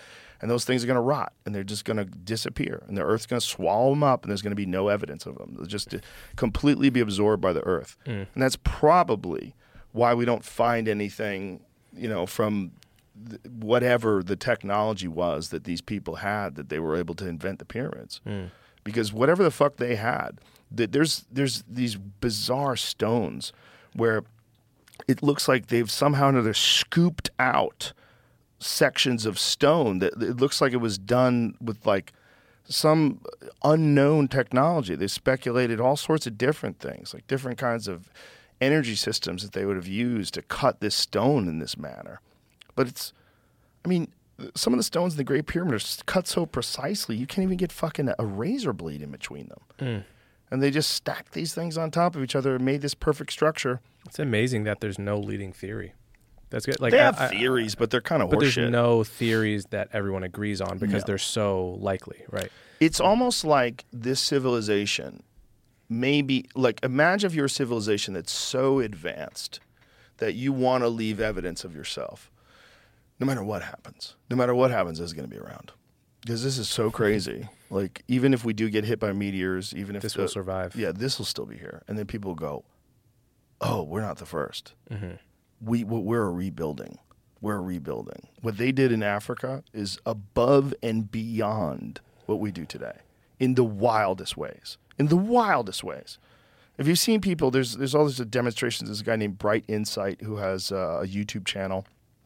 And he's got just a bunch of stuff on the mysteries of these ancient civilizations and what they were able to accomplish. But he's got this whole series of things like people trying to move 30-ton rocks and how insanely impossible it is, like them putting them on dump trucks and the trucks fall over, trying to place them in the back of pickup trucks, the suspensions explode. Like the most sophisticated machinery we have today, if you had to move a 70-ton block of stone 500 miles through the mountains, good luck. Good luck. Tell me how you did it. Tell me how you did it. You didn't even make a road? You didn't even make a massive road and have these impossibly large metal machines to move this thing? What'd you do? You put logs on the ground and you guys rolled it through the mountains. And how many times did you do it? You did it 2,300,000 times? How long did that take? How'd you cut them? What were you using? How'd you figure out how to make it perfect north, south, east, and west? Why does it have like portals in it that stare at the sun during the summer solstice where it like lines up with like... Yeah, that's nuts. It's nuts. They were so advanced. They were so advanced. And there's a fantastic series called Magical Egypt by this guy that he's been on my podcast twice. He's gone now, unfortunately. But his name was John Anthony West. And he was sort of an alternative Egyptologist. It wasn't like formally trained in it, but became obsessed with it and learned like so much about the mysteries of these ancient cultures and how insanely sophisticated they were and how they have hieroglyphs that date back 40,000 plus years of history. So they depict these kings that modern Egyptologists say, oh, that's just fantasy. They're just making that up. They don't even don't pay attention to that. Pay attention to the stuff from the time period where we tell you it happened. Because they talk about kings and people that lived 40,000 years ago. I think they were probably right. I think that's probably real. I think they probably had some sort of memory of how this all got done. And they probably lost all of it over time. And all of it due to catastrophe and who knows, war. They were conquered by the Nubians. All sorts of things happened to Egypt. And now it's just like, just guessing. But this thing, these structures that are so insane that you just look at them and go, how? I got to learn more about this. It's wild stuff. Magical Egypt is called? Yeah, it's a fantastic documentary. But just if I could recommend anybody discussing it, it's Randall Carlson and Graham Hancock. And Graham has, I always fuck this up. It's Ancient Apocalypse, right? On Netflix? Yes. And it's a whole series about the evidence that points to ancient civilizations that we can't explain. And we don't know who built this. Why is it here? Like how is it so sophisticated? And where did this culture go? Like we don't we know about the Mayans, right? We don't know how they built that stuff, but we do know that they were probably wiped out by plague. It was probably European settlers came down here and gave them diseases they had no immunity to, and it wiped them out, just like it wiped out 90% of Native American populations. Yep, Native Hawaiians too. Yes. So we know that that's probably was the end of the Mayan civilization, but we have no fucking idea. Like, what prompted them to do that? I went to Chichen Itza, and you just look around and you go, whoa, what did you do? Yeah. How did you guys do this? Yeah. Like, you're doing something that people in other parts of the world have like people in Europe, they weren't doing anything like that. They're making shit out of fucking bricks and stuff and wood, stupid inns, you know? And these people are making these immense structures out of stone and dedicating them to the cosmos. It's wild stuff. Yeah, I love these things where there just is no theory yet. Yeah. So, I mean, the one I pay most attention to is consciousness. I have lots of philosophers on my podcast. It was my major in college. There's no leading theory of why it is that human beings are conscious as opposed to mere robots or mere lifelike robots. There's nothing agreed upon. There's no, we're in the pre-Darwin days with respect just to this problem. Like there's no one solved it. And what is it? And is it local? Is it a part of you, or are you an antenna? We don't know. There's no theory. I mean, there are theories, but similar to the pyramid, there's nothing agreed upon because there's no evidence or even logic that strongly favors one theory or the other. It's fascinating that people always say it's the mind.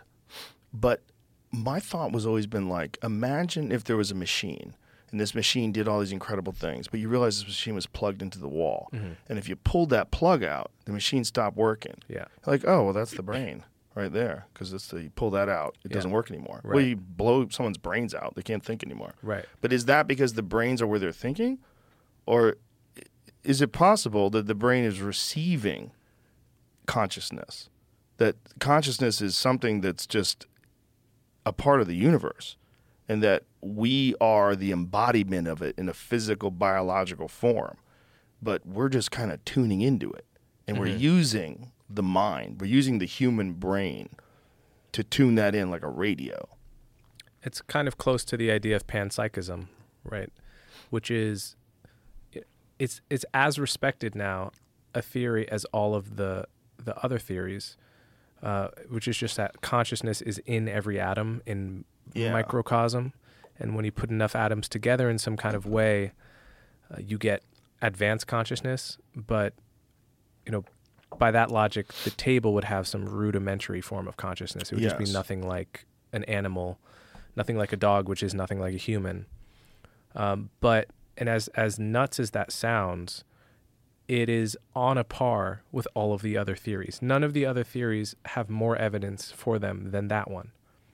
It's a deep mystery that science, despite its enormous successes over the past 400, 500 years, is no closer to an answer about now than it was, 100 years ago. But isn't that always the case? Like, if you stopped and think about what life would be like if you lived before they understood that viruses existed, or what caused them, or what bacteria was, what caused infections, when surgeons didn't even wash their hands, they didn't even know. They didn't have any idea. Their understanding of what these things are was based entirely on what people had already figured out, and they couldn't imagine a world where, imagine if you lived before bacteria was discovered. Imagine a world where someone tried to explain to you. Now, there's like these little tiny invisible things. That's what's fucking you up. Like, what are you talking about, dude? Yeah. Hey, you need a microscope to see them. Like, what, a microscope? But Philip Goff, who's a philosopher, he made a very good point to me, because I made that exact same argument to him. I said, isn't this just another one of all the big paradigm shifts that we've had? And he made the good point, which is that the whole idea of science is premised on what is observable, what you can empirically observe. All of the great discoveries of science, in one or another form, have been based on observable evidence. Even things that are too small to see, they have effects that can be measured, and we can test different theories by looking at observable things. Consciousness is about the unobservable. And so in some deep way, science was not designed to answer the question, right? You wouldn't know that I was conscious if you couldn't tell that you were conscious, and you extend the courtesy, the analogy to me. I figure Coleman's conscious. He's a thing like me. There's something it feels like to be this flesh. So I'm going to assume that there's something it's like to be Joe Rogan. The lights are on in there, and you're not just a humanoid robot that has advanced AI, but there's no feeling. Right. How does science deal with a problem like that? Because the evidence of consciousness is unobservable from the outside, by definition. I cannot observe that you're conscious. You just know it because you know it. Right. That's not like other scientific problems we've solved. Yeah, that's... It makes it, in principle, much more difficult of a question to solve. Because what would an answer even look like? Yeah. Yeah. And yet, it's kind of the most interesting question from my perspective. Indeed. Yeah, what is it? What is it? Because according to the laws of physics, the laws of chemistry, but everything that is known in biology, chemistry, and physics, there is no reason why we should be feeling something in addition to doing stuff. You know? But doesn't it motivate you to do more stuff? You can create a robot that does that has the incentive structure of motivation without the feeling. Right, but you would have to create it, but you'd have to be a thing that understood those things in order to create it. The assumption is that through evolution, there's been like determining factors that favored that sort of thinking and behavior. Mm-hmm. Because those determining factors allowed you to create tools, shelter, devise strategies to avoid problems you've experienced in the past, and that all this would be beneficial to passing on your genes. Yes. Yeah. But why does evolution have to come with this additional thing of having feelings? Right. But why does it have to? Bacteria evolve. But viruses evolve. But don't feelings motivate behavior? And doesn't behavior motivate innovation? Like all those things sort of, they work in conjunction to make sure we keep progressing. Yeah, they do, but this extra variable of consciousness is not necessary for any of that. Like you could build a robot that hunted. In principle, the laws of physics allow for that you could build a robot that hunted and tried to procreate and did all this kind of stuff, but there's nobody home. Well, that's animals. That's what we like to think about it with predators. It's like we like to think about it. Probably, yeah. I assume say, animals have some let's say crocodiles. Rudimentary feeling. Right, but if we get down to certain really ancient creatures like crocodiles, we don't assume that. We assume have you ever seen the video? There's a lady that's like feeding crocodiles. She's like throwing chickens into this crocodile pit. No. And this one crocodile reaches over and grabs the other crocodile's foot and just bites it and does a gator roll and just snaps his foot off and chokes it back and swallows it. And he doesn't even budge. He doesn't even budge. Like that thing is the thing you're talking about. That's like the biological robot that just consumes. Watch this. This lady's throwing the food out there. So watch. This crocodile dives on it, and this one just grabs that guy's foot. And look, spins, pops the foot off. Oh my God. And then just chokes it down. Look at that. Because he thinks it's food. And the other one doesn't even budge. And I think they regenerate. Do crocodiles regenerate limbs? They may regenerate. About a foot, but maybe I don't know. Let's see. Let me see. Certain really primitive animals regenerate, which is pretty fucking wild. Like you chop their hand off, a new one grows back. Do crocodiles do that? No. No. What animals do regenerate? Some lizards can regrow their tails, not all of them. None can regrow their limbs. Ah, interesting. So it's only tails. Wonder why now tails. This says alligators are now the largest species known to regrow. Oh. This is from the Smithsonian. Okay, so is it saying regrow limbs? God damn it. Young gators can sprout new tails that reach up to 9 inches. New tails, young ones. Regrow severed. It says regrow severed limbs right on top. Yeah. Alligators are now the largest species known to regrow severed limbs. It's not a crocodile though, but it's gators. I think they're pretty similar. Despite being reptiles, little is known about whether or not alligators could regenerate their thick, massive tails. Gators can reach 15 feet in length, weigh up to 1,000 pounds, so regrowing a tail is no small feat. But in a surprising new discovery, scientists found that young American alligators can regrow their tails up to 9 inches, or around 18% of their body length. What does it say about their limbs, though? Are they considering a tail a limb? Is that why they're saying it that way? I guess, yeah. And this is even saying that one might have started regrowing away from the body, like it was in a pickle jar. Look at this. Further analysis revealed that the tail had grown back after it was severed. Using a high-tech imaging technologies and traditional dissection, the researchers found that the gator's tail regrew cartilage, connective tissue, and skin instead of bone and skeletal muscle. The findings revealed that American alligators have more regenerative abilities than mammals, says that mammals.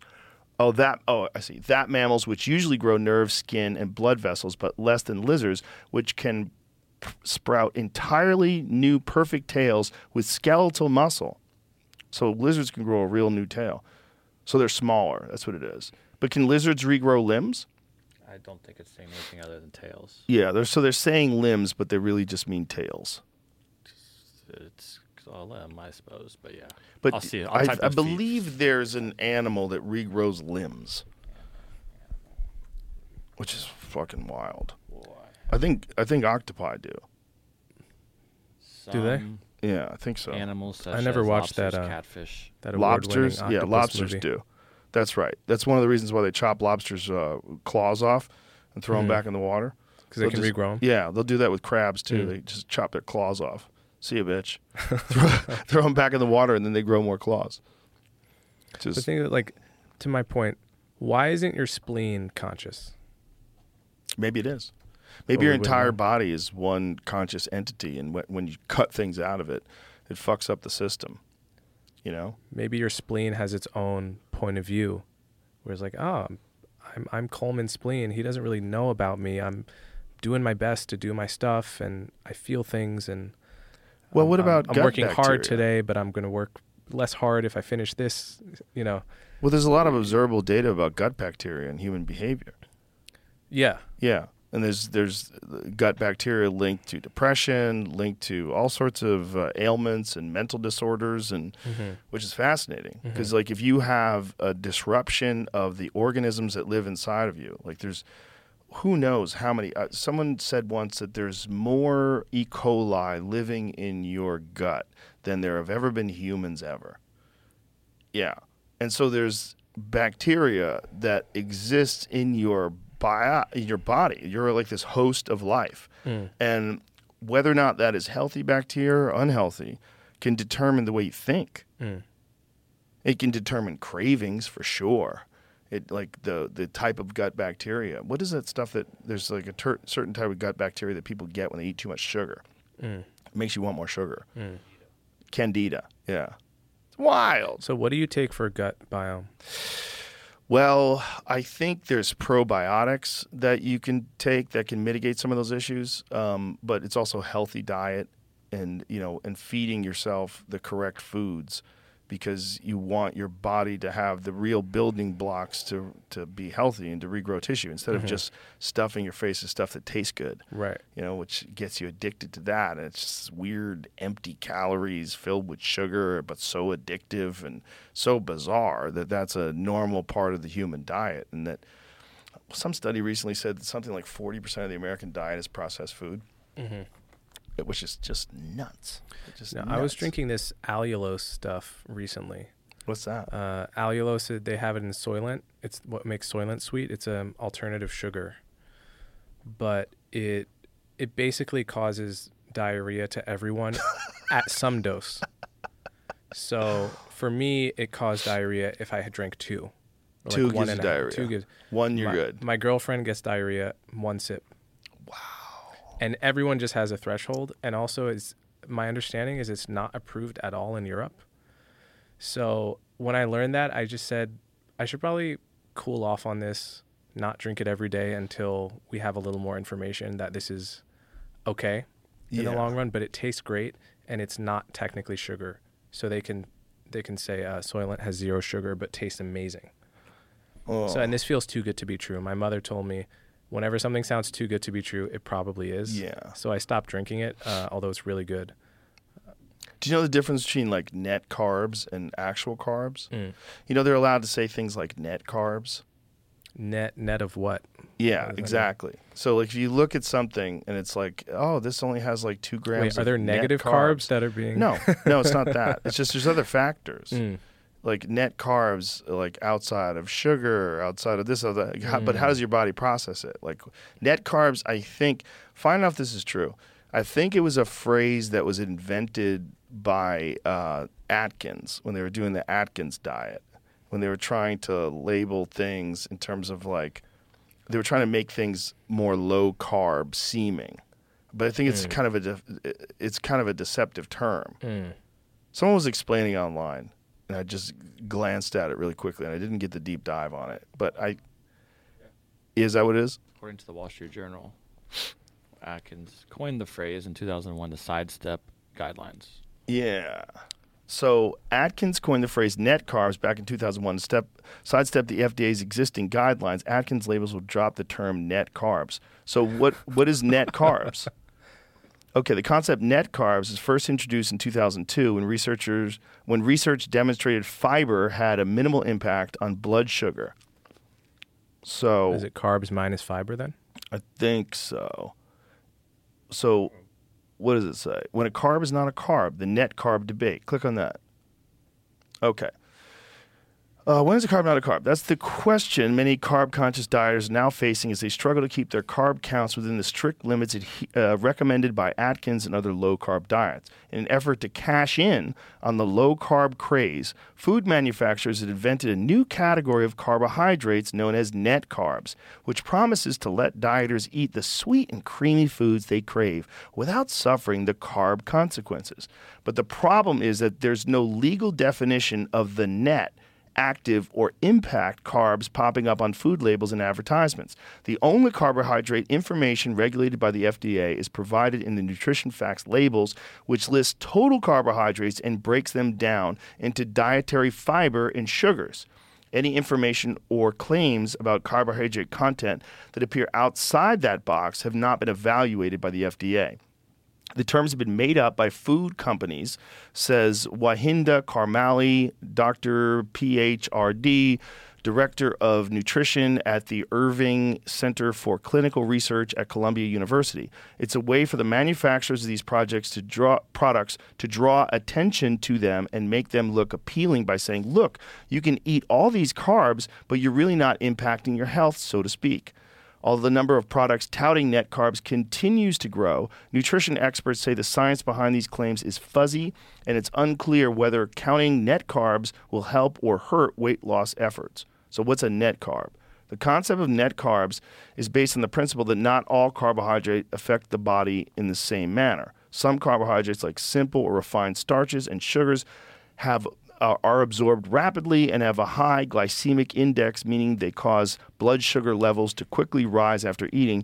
Excess simple carbohydrates are stored in the body as fat. Examples of these include potatoes, white bread, white rice, and sweets. Other carbohydrates such as fiber found in whole grains, fruits, and vegetables move slowly through the digestive system, and much of it isn't digested at all, which is insoluble fiber. Also in these categories of largely indigestible carbohydrates are sugar alcohols such as mannitol, sorbitol, xylitol, and other polyols, which are modified alcohol molecules that reassemble sugar. These substances are commonly used as artificial sweeteners. In calculating net carbs, most manufacturers take the total number of carbohydrates a product containing and subtract fiber and sugar alcohols because these type of carbohydrates are thought to have minimal impact on blood sugar levels. So, for example, the label on Power Bar's new double chocolate flavor protein carb select bar says it has only 2 grams of impact carbohydrates. The nutrition fact label on the product says it has 30 grams of total carbohydrates. Yes. These people are shameless. Wild. Just below the nutrition facts box, the impact carb facts box provided by the manufacturer explains fiber and sugar alcohols have a minimal effect on blood sugar. For those watching their carb intake, count 2 grams. That's 30 grams minus the bar's 27 grams of sugar alcohol and 1 gram of fiber. But the researchers say, here goes even further. Researchers say that the impact of sugar alcohols on blood sugar levels and the body is not fully understood. And the body is not fully understood. And they may also cause problems in some people. There are some sugar alcohols that can raise your blood sugar, says Karmali. Certain sugar alcohols do have a higher glycemic index, and they are still not counted as carbohydrates by these companies. Yeah, this is shameless. I mean, it's wild. It's a wild term. Yeah, it does remind me, though, of what we were talking about earlier with, the opioid scandal and OxyContin. They came up with this notion of breakthrough pain. Yeah. Which instead of saying that OxyContin doesn't prevent pain for 10 hours, right? That was their 10 or 12 hours, I guess, was their original claim. Instead of admitting that was false, they had all these people coming in after 3-4 hours and the pain is back. Yeah. And it's horrible, back and worse than ever. Instead of admitting that it just doesn't protect you for as long as they said, oh, well, some patients experience breakthrough pain, as if the oxy is doing its job, but certain pain is like just breaking through, right? It's blaming the pain as opposed to the drug. Yeah. That's the way it's framed. Well, remember breakthrough transmissions. Yeah. Again, This is the idea that, COVID somehow broke through the defensive shield of the vaccine, rather than saying it normally, which would be the vaccine doesn't prevent you from getting it again. Right. That would be the normal way to say that, rather than to create a new concept of a breakthrough infection that is breaking through like a powerful warrior through the shield of this substance. It's a very backwards way of framing what's going on, right? Well, it's deceptive. And it's, again, this product of money being connected to science, money being connected to medical science, money being connected to nutrition science. How do we make more money? Net carbs. I got this idea. Listen to this. Right. How we call it net carbs. And so even though it has 30 carbs, people are like, that's too many carbs. 2 grams of net carbs. Ooh, I like it. Can we get away with that? Yeah, no problem. Yeah, glycemic index, bunch of shit. Yeah, we're good. Yeah. Roll it out. Roll it out. So it's not people that are objectively looking at these products and saying, well, we have to be honest about what's in here. And that total carbohydrates, no one's going to read that, bro. That's in that little thing at the bottom. That's little tiny letters. You can't even read it if you don't have eyeglasses on. The big total net carbs is like 2 grams in the front on the label. Yeah. We're good. Most people just look at that and go, oh, 2 grams of carbs. I'm good to go. That's how they get you. Yeah. And what they are doing is just doing what they do. That's their game. That's the game. That's the money game. That's when you get money. If they don't do it, they'll be replaced by someone who will. Or if their company doesn't do it, their company will over time lose revenue to the companies that do. Probably, if that's legal, until people recognize it like they do now. And regulate. Regulate, yeah. It's a sneaky world that's going to be solved with mind reading. We're going to fix it all. Did you ever find that commercial, the World Economic Forum cartoon about mind reading at work? Because we should probably end with this because it's adorable. And it's so kooky when you watch it. You just go, what? Like this lady is fantasizing about the guy, and you see the guy with like a 6-pack in a cartoon, and you see her coworker getting hauled off, because the coworker was doing something corrupt, and she was worried because she was starting a project with this guy. So it's all labeling all the reasons why you should submit to mind reading. Like, this is going to be great. Yikes. You find it, Jamie? You remember we played it, right? Sort of, but I mean, also like that. If it's the same thing as the but it was the a Chinese cartoon factory thing, then it's not real. No, it's a cartoon though, Jamie. I understand. But you mean it's a fake cartoon? Like it's not real? What I was trying to say is that whatever they're trying to depict in the cartoon isn't accurate. They're just no. What they're saying is in the future. This is what they're saying in the cartoon. What you can look forward to. Not that they're doing it right now. They're saying you can look forward to when this technology is implemented, it's going to radically increase productivity. And this is how. And it's going to make people happier. And this is how. I think I have it. Hold on. You got it? Hold on. It's from their whole presentation. It's adorable. What do you watch it? You're like, what? I just want to know who looks at this and goes, I like it. So, Here. First off, a video. It's going to make you see the future and understand a wonderful future where we can. It's wonderful, Coleman. We're going to fight crime, Coleman. Future crime. You're in the zone. Even you can't believe how productive you've been. Your memo is finished, your inbox is under control, and you're feeling sharper than you have in a decade. Sensing your joy, your playlist shifts to your favorite song, sending chills up your spine as the music begins to play. You glance at the program running in the background on your computer screen and notice a now familiar sight that appears whenever you're overloaded with pleasure. Your theta brainwave activity decreasing in the temporal regions of your brain. You mentally move the cursor to the left and scroll through your brain data over the past few hours.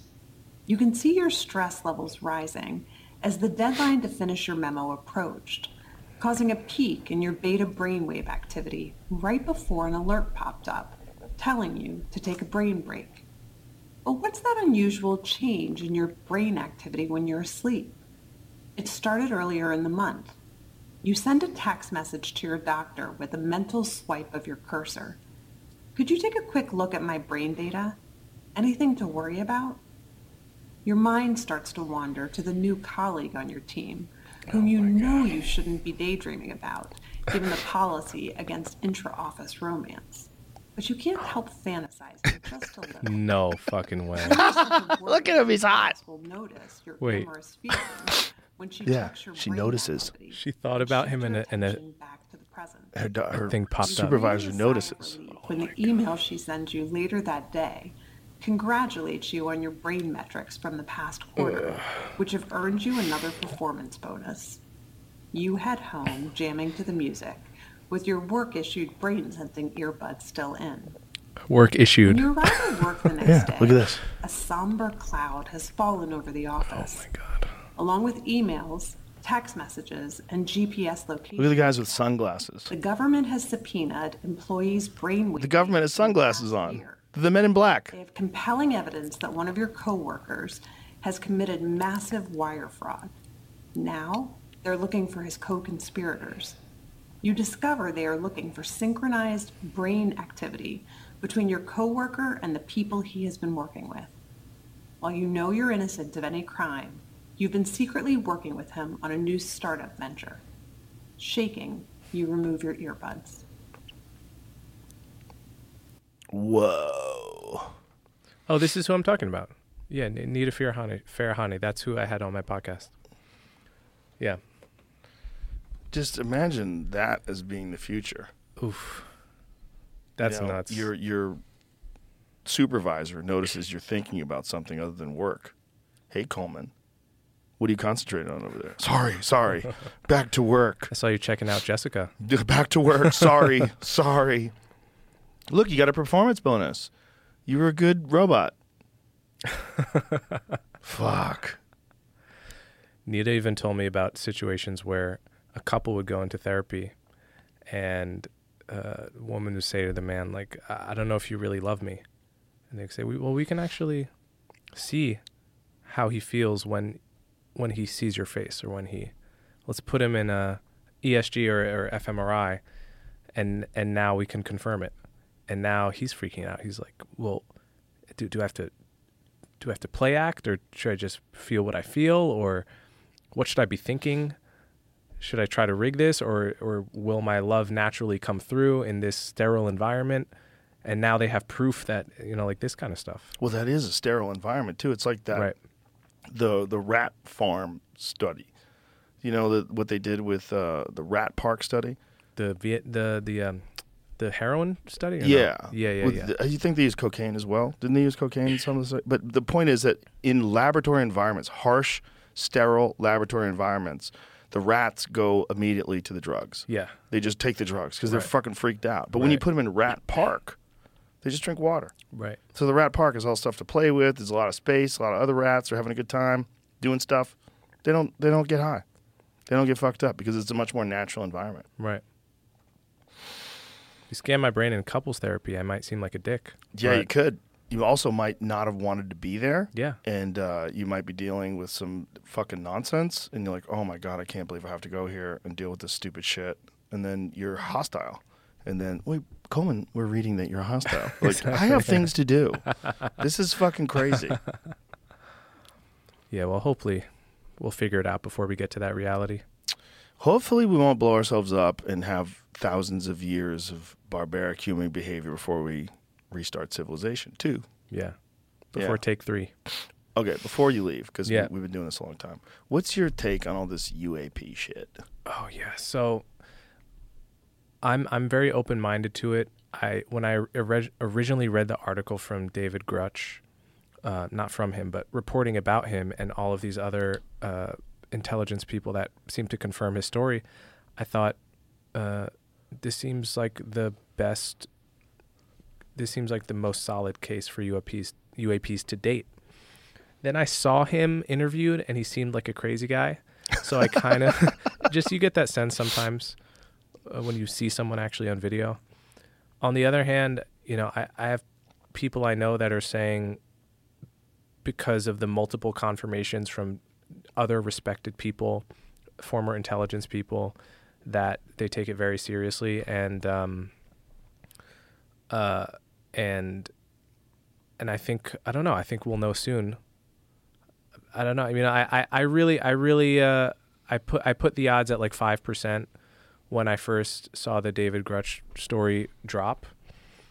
But then when I saw his crazy eyes, I put that down to like 1%. That's hilarious. Yeah. I think there's multiple things going on simultaneously.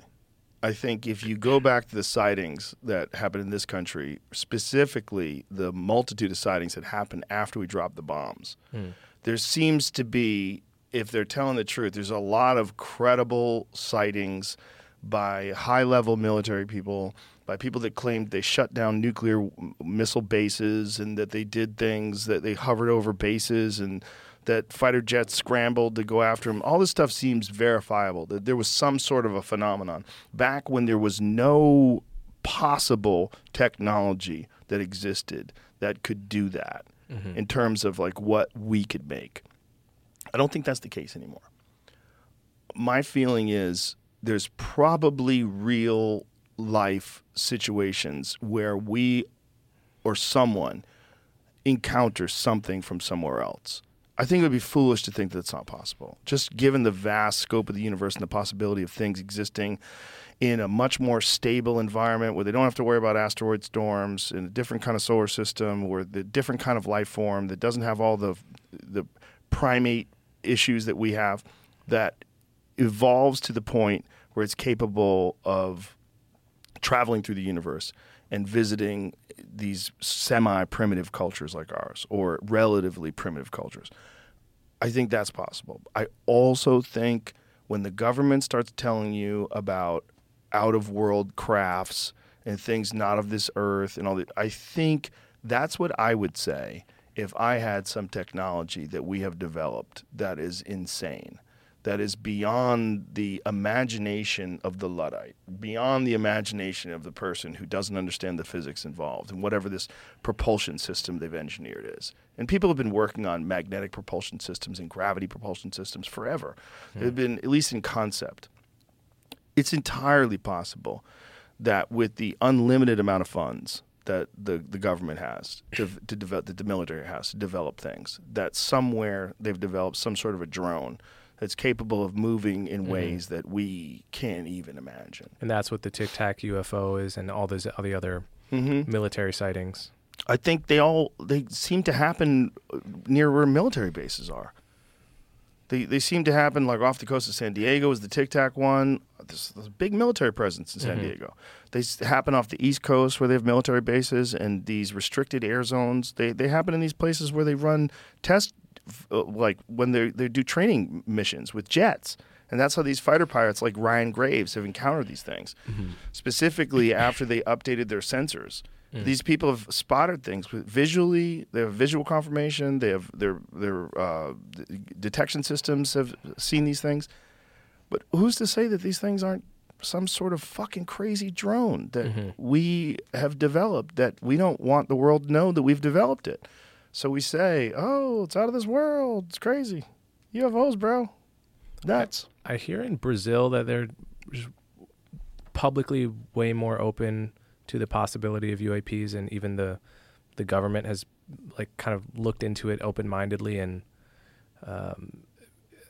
in Brazil it's just been like an open conversation, a non-taboo conversation for decades. Yeah, it's very different. Also, there's a very famous sighting or event that happened in Varginha. So the town of Varginha, Brazil, actually has this giant flying saucer like as a monument dedicated to this event that happened in the 1990s. It's documented in the James Fox documentary, Moment of Contact. It's a great documentary because you go into it open-minded and you go, well, what did these fucking people see? Because they bring this police officer to the site of where they supposedly found this crashed thing that happened during some crazy electrical storm. Something crashed. Then another vehicle seemed to have been looking for it. And supposedly, according to this story, and the people that were interviewed, they saw creatures. They saw this creature, and one of them was injured, and this soldier took this creature to more than one different hospital. It's documented. And then that soldier died. That soldier died of some crazy bacteria infection, some crazy infection that they couldn't treat. He died. He was a young guy, and he died pretty quickly after it happened. And there's people that to this day they're like, you know, much older now, and they describe when they were children, and they saw this thing. They saw this living creature that had apparently been trying to communicate with them and ask them for help. And that after that happened, there was another craft that came that was seen by thousands of people in this town that described this exact same thing, where they saw this thing that appeared to be like looking for this crashed craft or the members that were inside, the creatures that were inside this thing. I don't know. It sounds awesome. That's what I'm scared of. Mm-hmm. What I'm scared of is I want it to be real. Right. That it's cool sounding. Yeah. And look, this guy, David Grutch, he says they have evidence of organic materials that are not man-made. Right. That's a very easy claim to prove or disprove. Right. You could send bits of it to 5 different labs tomorrow if anyone had it and have them all independently confirm. Right. But David Grush is not saying he has any personal experience with this. This is where it makes it interesting. This is just stuff that was revealed to him, which is also how I would get out information if I wanted to put out misinformation. I mean, we know that the federal government infiltrates extremist groups, and they put, you know, they have members. I mean, like when the famous Gretchen Whitmer case, when they were saying that they were going to kidnap her. And it turned out that 12 of the 14 people that were involved were federal informants. So 12 of the 14 people were feds that were involved in this kid. So, like, if I wanted to release some fake information, I would find some dude. And I'd say, hey, man, look at this. This is crazy. Look what we found. You know, like, I want you to investigate this. Yeah. And then, you know, like, maybe you should probably be a whistleblower. I should tell the world. You should tell the world. Dude, you should tell the world. But if you haven't seen it yourself, this is all just it's all hearsay. Talk. Yeah. You're reading documents. Maybe they're true. Maybe they're not. What fascinates me is people like Commander David Fravor that encountered that Tic Tac thing, and the other fighter pilots in a different jet that encountered this. They saw this thing, and they saw it take off at insane rates of speed, and then they tracked it where it went to their CAT point, which is their agreed upon point where this mission had like very specific areas that they were going to go to. This thing went directly to there at the insane rate of speed. That supposedly, if there was a human being inside of it, they'd just turn it to jello. Like you would, and the structure would break apart. Like nothing that we have can withstand that kind of G-force and that kind of speed. So what is that? What is that? Is that a propulsion system that is right now unknown to the general population? Is that something that they've been working on for a long time, where they've developed this ability to get this thing to move to certain directions? Well, I know there's this guy Mick Jenkins. You know about him? No. Mick Jenkins made a series of videos and articles explaining in detail how that could all be camera error and very kind Mick of West. Mick West. Mick Yes. Jenkins. Mick Jenkins is the rapper. I'm an idiot. Yeah. Mick West. Mick West. You've seen those? Yes. Yeah. But the problem is he's assuming that all of their communications, that they don't know what they're seeing, that they don't know how to read their these machines that are detecting things, that their eyes are deceiving them. They're looking at this thing physically. Either they're lying or they don't know what they're looking at. He's a non-believer believer.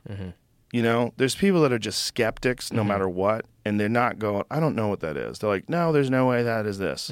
But when you talk to the actual fighter pilots that have listened to his criticism of like, he doesn't know what he's talking about. That's what they say. Right. I don't know who's telling the truth. I don't know who's correct. But I would probably believe that they understand that a thing that moves from 50,000 feet above sea level to 50 in a second is beyond comprehension. If the tracking systems are accurate, which they are with everything else, they are with all the jets, and there's ways to detect them, or there's ways to evade them, right? That's what the stealth bomber's all about. There's ways to evade certain radar systems. But this is like multiple systems and physical, like, or rather visual recognition of this thing, where multiple people have seen this thing move in this very bizarre way. And then there's the video of this thing taking off at this supposed insane rates of speed. There's the go fast one that's off the coast, the East Coast. There's these weird things where you're like, what are they looking at? Yeah. Why? How fast is that thing going? And why doesn't it have a heat signature? Like, where's the propulsion system? What is that thing? You know, is that just a Mylar balloon and they're stupid? That doesn't seem to make sense to me. It doesn't seem to make sense to me that they're detecting this thing that, according to Ryan Graves, stays motionless in 120 knot winds and then can zip off in some insane way. They don't understand what it's doing. That they're seeing this. Is it a circle inside of a sphere or a sphere inside of a circle? That's the same thing. No, I'm sorry. Is it a circle inside of a sphere, or is it a circle inside of a square or a cube? Yeah, it's like a cube in a sphere. A cube inside of a sphere. Yeah. So there's a translucent sphere, and inside is a black cube. And they keep seeing this very specific thing that behaves in this way and moves in this crazy way. Well, if they have something that can manipulate gravity and something that counter-argument moves to your in a thing, totally though, different way. if it was our government doing that, wouldn't they make sure everyone in the Air Force was clear of the area before they tested it? Or is it that they're not coordinated? Well, maybe with, they want them to be able to detect it. Maybe they want to see how much they can see of these things. If it's a drone and you have these fighter pilots, and if you wanted to test some super sophisticated, just ultra secret to technology, see if it's undetectable by radar. Or how much of it is detectable. Let's upgrade their systems, and let's send these things loose and see how often they spot them. And let's see what they can do. Can they track these things? Are we capable of tracking them? When they do move off at like 1,000,000 miles an hour, like how much can we see? What can we do? And what can we do with these things? Like maybe right now they can't use them in terms of like maybe there's not some sort of a military way to use it. You know, it's just they just fly real fast. So maybe they're still in some sort of a stage of development. You know, and then if something is moving at that insane speed, maybe you can only have it made out of a certain thing. Maybe you can't put weapons on it. Maybe you can't put electronics on it. Maybe you can only make it move around. I don't know. But the whole thing that it's definitely from another world, if they're telling me it's from another world, I'm like, you know, you guys aren't square about anything. Why would you be square about that? It's definitely more likely to be from our world. No doubt. More likely. At the same time, I think most people that believe life is biological and that God didn't start it all and Earth isn't special would acknowledge there's probably life out there. Yeah, right? Most likely. And if it's advanced, it would be curious. Just like we're curious. Yeah. So that's why I don't rule it out. Like I said, I always assign it very low probability because the odds are things that are crazy and on Earth are created by us, and we just haven't found out about that yet. But I don't rule out the extraterrestrial source. For me, it's a frustrating distraction. That's like less frustrating than social media. It's less frustrating than scrolling through Instagram, but it's equally unsatisfying. I'm like, ugh, what is that? What am I wasting my time paying attention to? Yeah. Like, show me some shit or leave me alone. I'm not going to be the one to figure it out. So. No. Well, listen, man, thank you very much for your time. Yeah, my pleasure. I really appreciate you very much, and I appreciate the way you think about things. Oh, thanks. You're very intelligent, very objective, and just measured, and I think you're an important voice out there. Oh, thanks, Joe. I really appreciate that. you. And tell everybody how they can listen to you more. Yeah, listen to my podcast, Conversations with Coleman. I release an episode a week. I write for the Free Press and for my own Substack called Coleman's Corner. And go to colemanhughes.org. All right. Thank you very much. Cool. Bye, everybody.